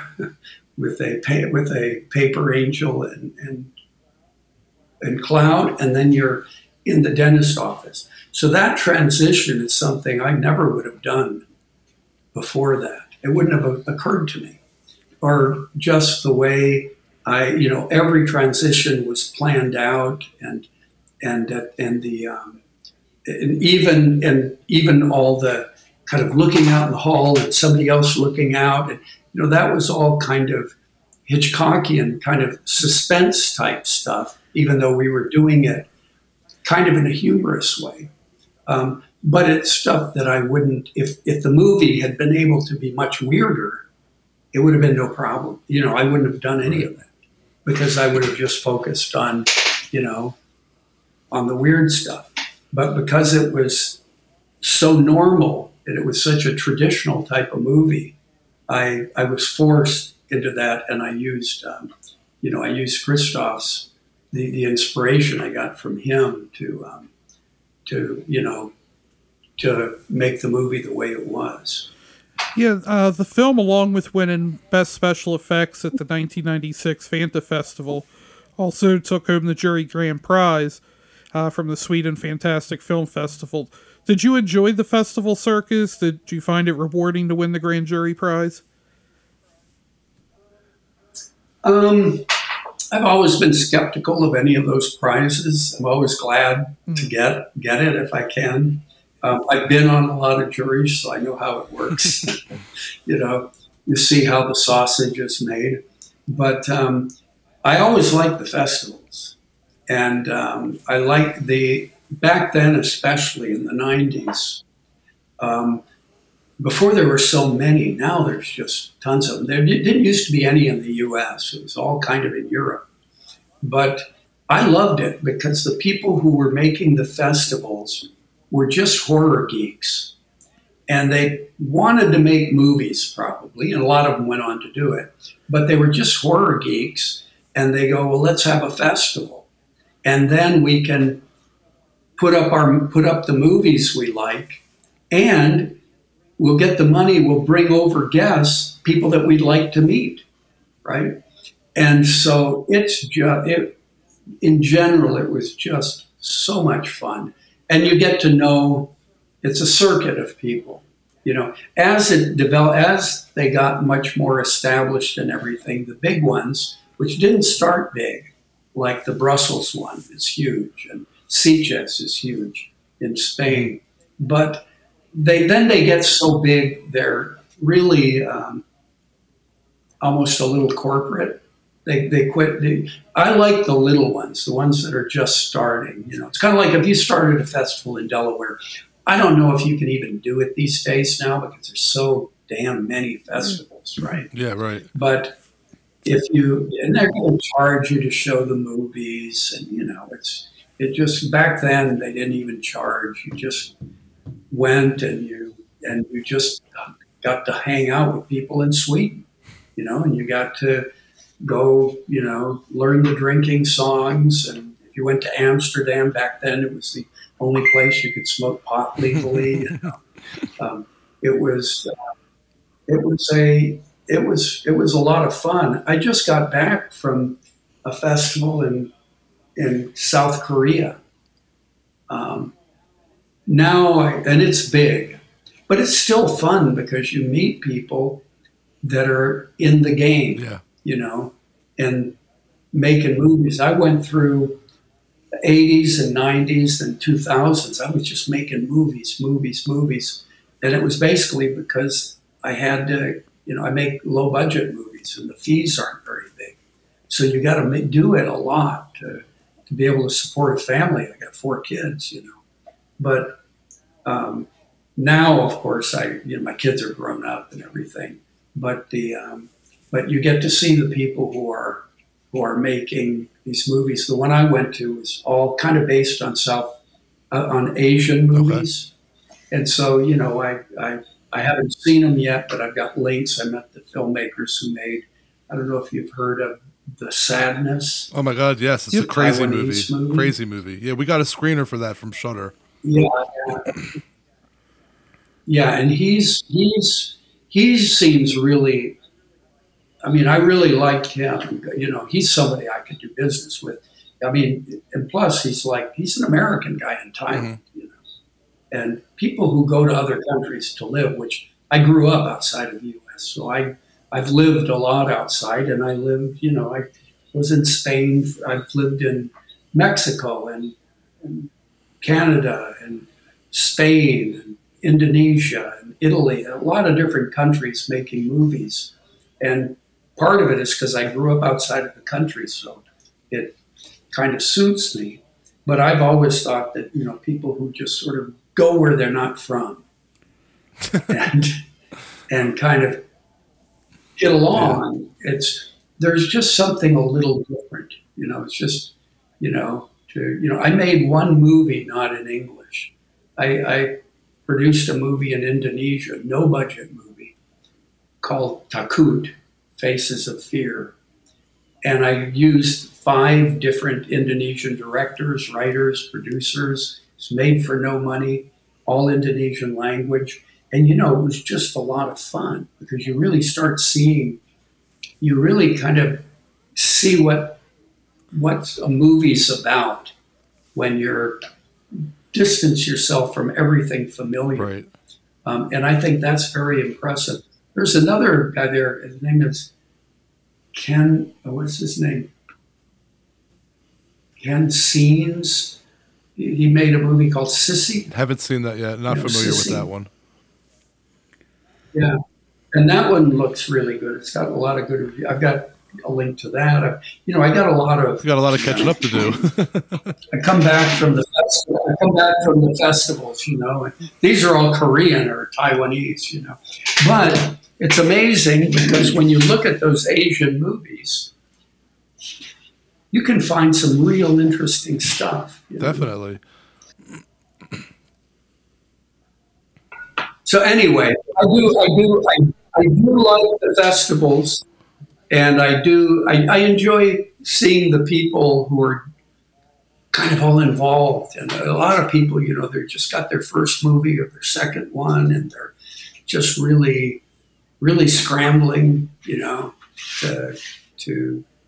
get it going. It's a tough racket, Yeah, definitely. and unfortunately, most people don't pay enough attention to the business of it because if you can finance it, you can have any job. You don't have to go hat in hand and ask somebody to accept you into a club that you probably don't even want to be in, really. Yeah, I hear you. Well, with I mean, no disrespect by this. You know, we're fans of the movie and fans of yours and the work you've done. But with the shit show that the production for The Dentist was, were you surprised how popular the movie became and that it got a sequel? And I was The Dentist was, two yeah. a better experience for you? Well, no, but the dentist, yes, I was really surprised because I was pretty. I had come off of Crying Freeman, and that was a much bigger budget. It was like $15 million, and back then that was pretty good. And it was, I never got that kind of money. You know, I was doing movies for a million or under, Right. or 1.5. You know, that was, you know, The Dentist was like, I think it was like 700 grand or something, which today would be kind of like a $200,000 movie. You know, 250, 300, 400, you know, like that. I mean, it was really tight. Let's put it that way. And so, but I needed the job, and I did have an opportunity. I had talked to, coming off of Crying Freeman, my producing partner on it was Samuel Hadida, kind of a famous producer that has a distribution company in France. It's probably the third or fourth biggest distributor in France. And this was a co-production between Japanese. The Japanese producer was Takai and Chise, same ones from Necronomicon. And Taka is the guy who created J-Horror, The Ring, The Grudge, Dark Water, Okay. all those movies he produced. He sort of created that whole thing. Um, and when I came back, all of a sudden I didn't have a job, and I hadn't been living. I'd been out of LA for a year or more, and I called up Sammy and said, "Man, I need a job." And he said, "Well, listen, I'm co-producing this movie called Freeway, and it's in co-production with I think it was Oliver Stone's company and all this, and and you can be my producer on it." And he would pay me the same as what I would have gotten for The Dentist. And all my friends told me, "Don't do The Dentist. Don't work with Pierre David's going to eat you up and spit you out. You know, he's really tough and all this." And I thought, well, and then I had one weekend to make the decision. Right? It was Friday night. And if I wanted, I could either take Freeway and all of a sudden be dealing with, you know, Oliver Stone's company and a bit bigger of a picture with a high profile. And was it Reese Witherspoon, I think, did it? And or I could do this dipshit little dentist movie with Pierre David, but I would be casting on Monday, right? So, you know, I shook hands with the devil and did the. I thought, you know what? I want to be doing casting. I want to. I don't care. You know, I've made a lot of movies. I think I can handle a kind of hard ass producer. What the fuck, you know? And so that was why I did it, and it was so. It was very very difficult, um, but and it was like we were rewriting all the time. I worked with Pierre David's one of his um, assistants named Sherry Bryant, and she was just really invaluable for me because we had to redo the whole script, and we were rewriting the script while we were going as we were casting, and it was terrible. At one point, it wasn't terrible in the sense that it was it was terrible because I wasn't really on the same page as the producer, as Pierre, and I didn't get to sign the checks, and so he had certain criteria, and And at one point, it even got to be on a ridiculous level that we were so tight for money. It was, I could tell that we were very tight for money because our entire crew was either female or foreign. And back then, in the 90s, you didn't see a lot of women on the crew. I mean, they would be in makeup and wardrobe, right? But you didn't see them like being grips or being DPs or being, first ADs. You didn't see that. They would be maybe in the office. They'd be the coordinator. You'd see it there. But this movie was so cheap that women had to take less money. So a ton of our crew was female. And then the other part is foreign people in Hollywood, like French and Italians and stuff that are here, that they have a work permit probably, but they're not going to necessarily, they will have to take less money. So we really had a crew that reflected that budget. And even at one point, we're shooting on film, you got to remember. And film is very expensive. It's not like today when you turn on your 4K and you just run it, right? Run it through. You run it through rehearsals. You just run the goddamn thing because it doesn't cost a nickel to record tape or hard drive. Well, back to record film, 35 millimeter film, every foot that you use, you had to buy that foot of film. You had to you have to get it developed. You have to get it printed. I mean, it's expensive. So you didn't want to, you wouldn't say shoot the rehearsal. You want to shoot when you're ready to shoot. Well, at one point, Pierre was so upset that that we were using too much film, he said. And the line producer came to me very embarrassed because this was such a ridiculous thing. And he said, listen, Pierre said that you have an allotment of so many feet of film every hour. And when you reach that allotment, you're cut off. so the thing is, it was like, you got to hurry up. But to hurry up, what you do is you shoot the rehearsal because you could use it. But if you can't shoot film, you can't shoot the rehearsal. And so it was so ridiculous. I just said, hey, man, tell me when to stop and I'll go sit down till the next hour. I mean, it was really ridiculous. But it wasn't that the production itself, the restrictions were great, and of course something like the film thing, which he never followed through on because it's so stupid. That was goofy, but the shoot itself was it wasn't a shit show. It was well organized. It was well scheduled. It was very professional and not as stressful as a lot of movies I've done. It was we shot it.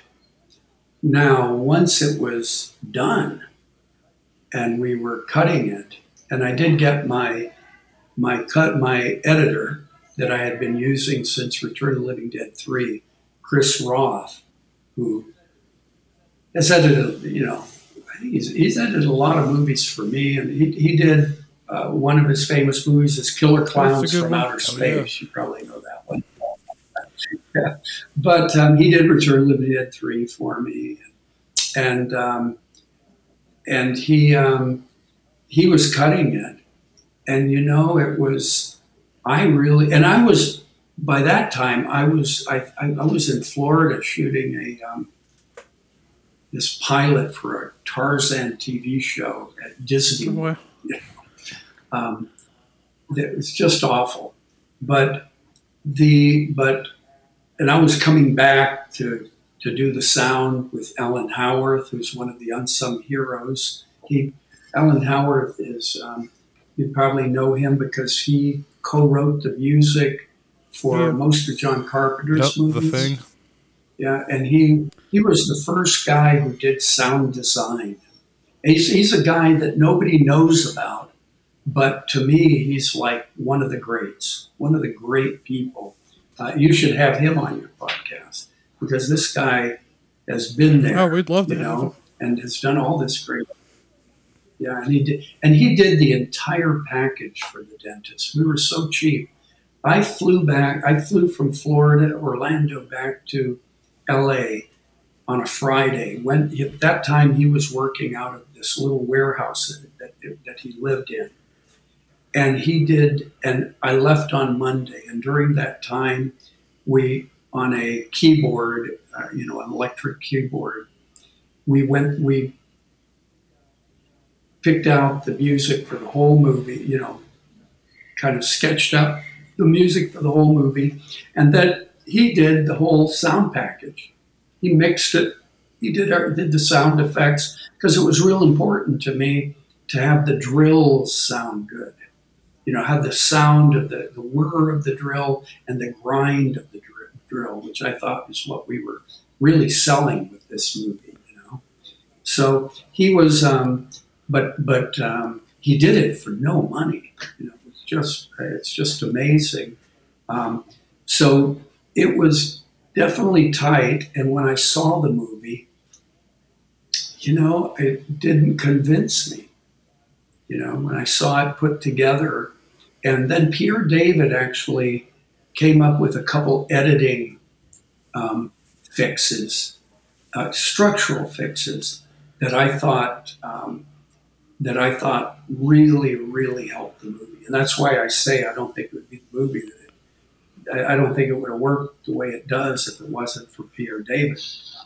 In spite of all the kind of negative things I've said about him, and I don't mean that, I think he was I think he contributed greatly, and he really, to the extent that the movie works, you have to give him credit. But yeah, it was a total surprise to me that it worked the way it did. And it wasn't until it started playing and it had real success, especially like in Europe, like in France, it was like a top movie for a while. I mean, it was a movie that appealed to a much greater audience than any of my movies ever had, except for, say, Honey, I Shrunk the Kids, right? It was it went beyond the horror audience. And so I think that's That's a winner. fantastic, right? And from what I understand, part of it you shot at somebody's residential home in Los Angeles. How is that working at somebody's house? Well, people rent their houses out for movies all the time. They put them on there's a listing service, and if you can get people to shoot at your house, you should do it. Corbin, just some years ago, he and his wife, who's also an actress, flip houses where they did before the pandemic. And so he'll buy a house and fix it up, and he's got the connections to get productions to come in and rent it. It's good money. You can get it. It's I wish I could get a production. I have rented my house for productions. I rented it for a low budget movie called Reborn, kind of a electric Carrie that a partner of mine produced or executive produced, and they shot the whole movie here. It really, Barbara Crampton's in it, Ray Dong Chong, or something. What's the Chaz Mono? I don't know who the other people are, but they shot it while I was still here. I just didn't let them go into my office or my bedroom. And I would honestly, it was like a dream when when I started making movies, I'd have these dreams that I was always on a set or in a movie theater. And this was like being in a dream. I would be like talking with you, but if I open the door, people are carrying lights around, you know, and they're setting up a shot, and there's all this bright light coming in. And in the backyard, the extras are eating snacks, you know. That's hilarious. It's good money if you can get it.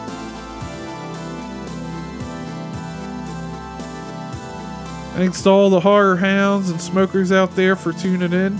Thank you to Brian Yuzna for joining us this week. And I guess early thank you again, since we're going to have a part 2 of this. So thank you again for next week, which I'll thank you again in the wrap-up. Anyway, so next week we're going to have part 2. We're also going to have a review for Prey. Prey.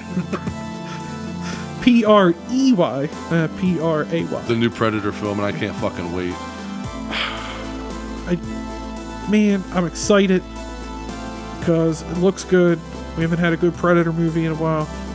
But I also got hyped for Scream, and I was a big goddamn winter. So I got tempered expectations for this. But you don't have to pay to see it at theaters. You get to sit at home and watch it on Hulu. So we'll have that for you next week as well. Make sure to follow us online: Facebook, Instagram, Twitter, TikTok, YouTube. I think I got them all in there somewhere. We also have a Discord somewhere. Join that. I'm always posting the link for that. But all those handles are at HighOnHorror420.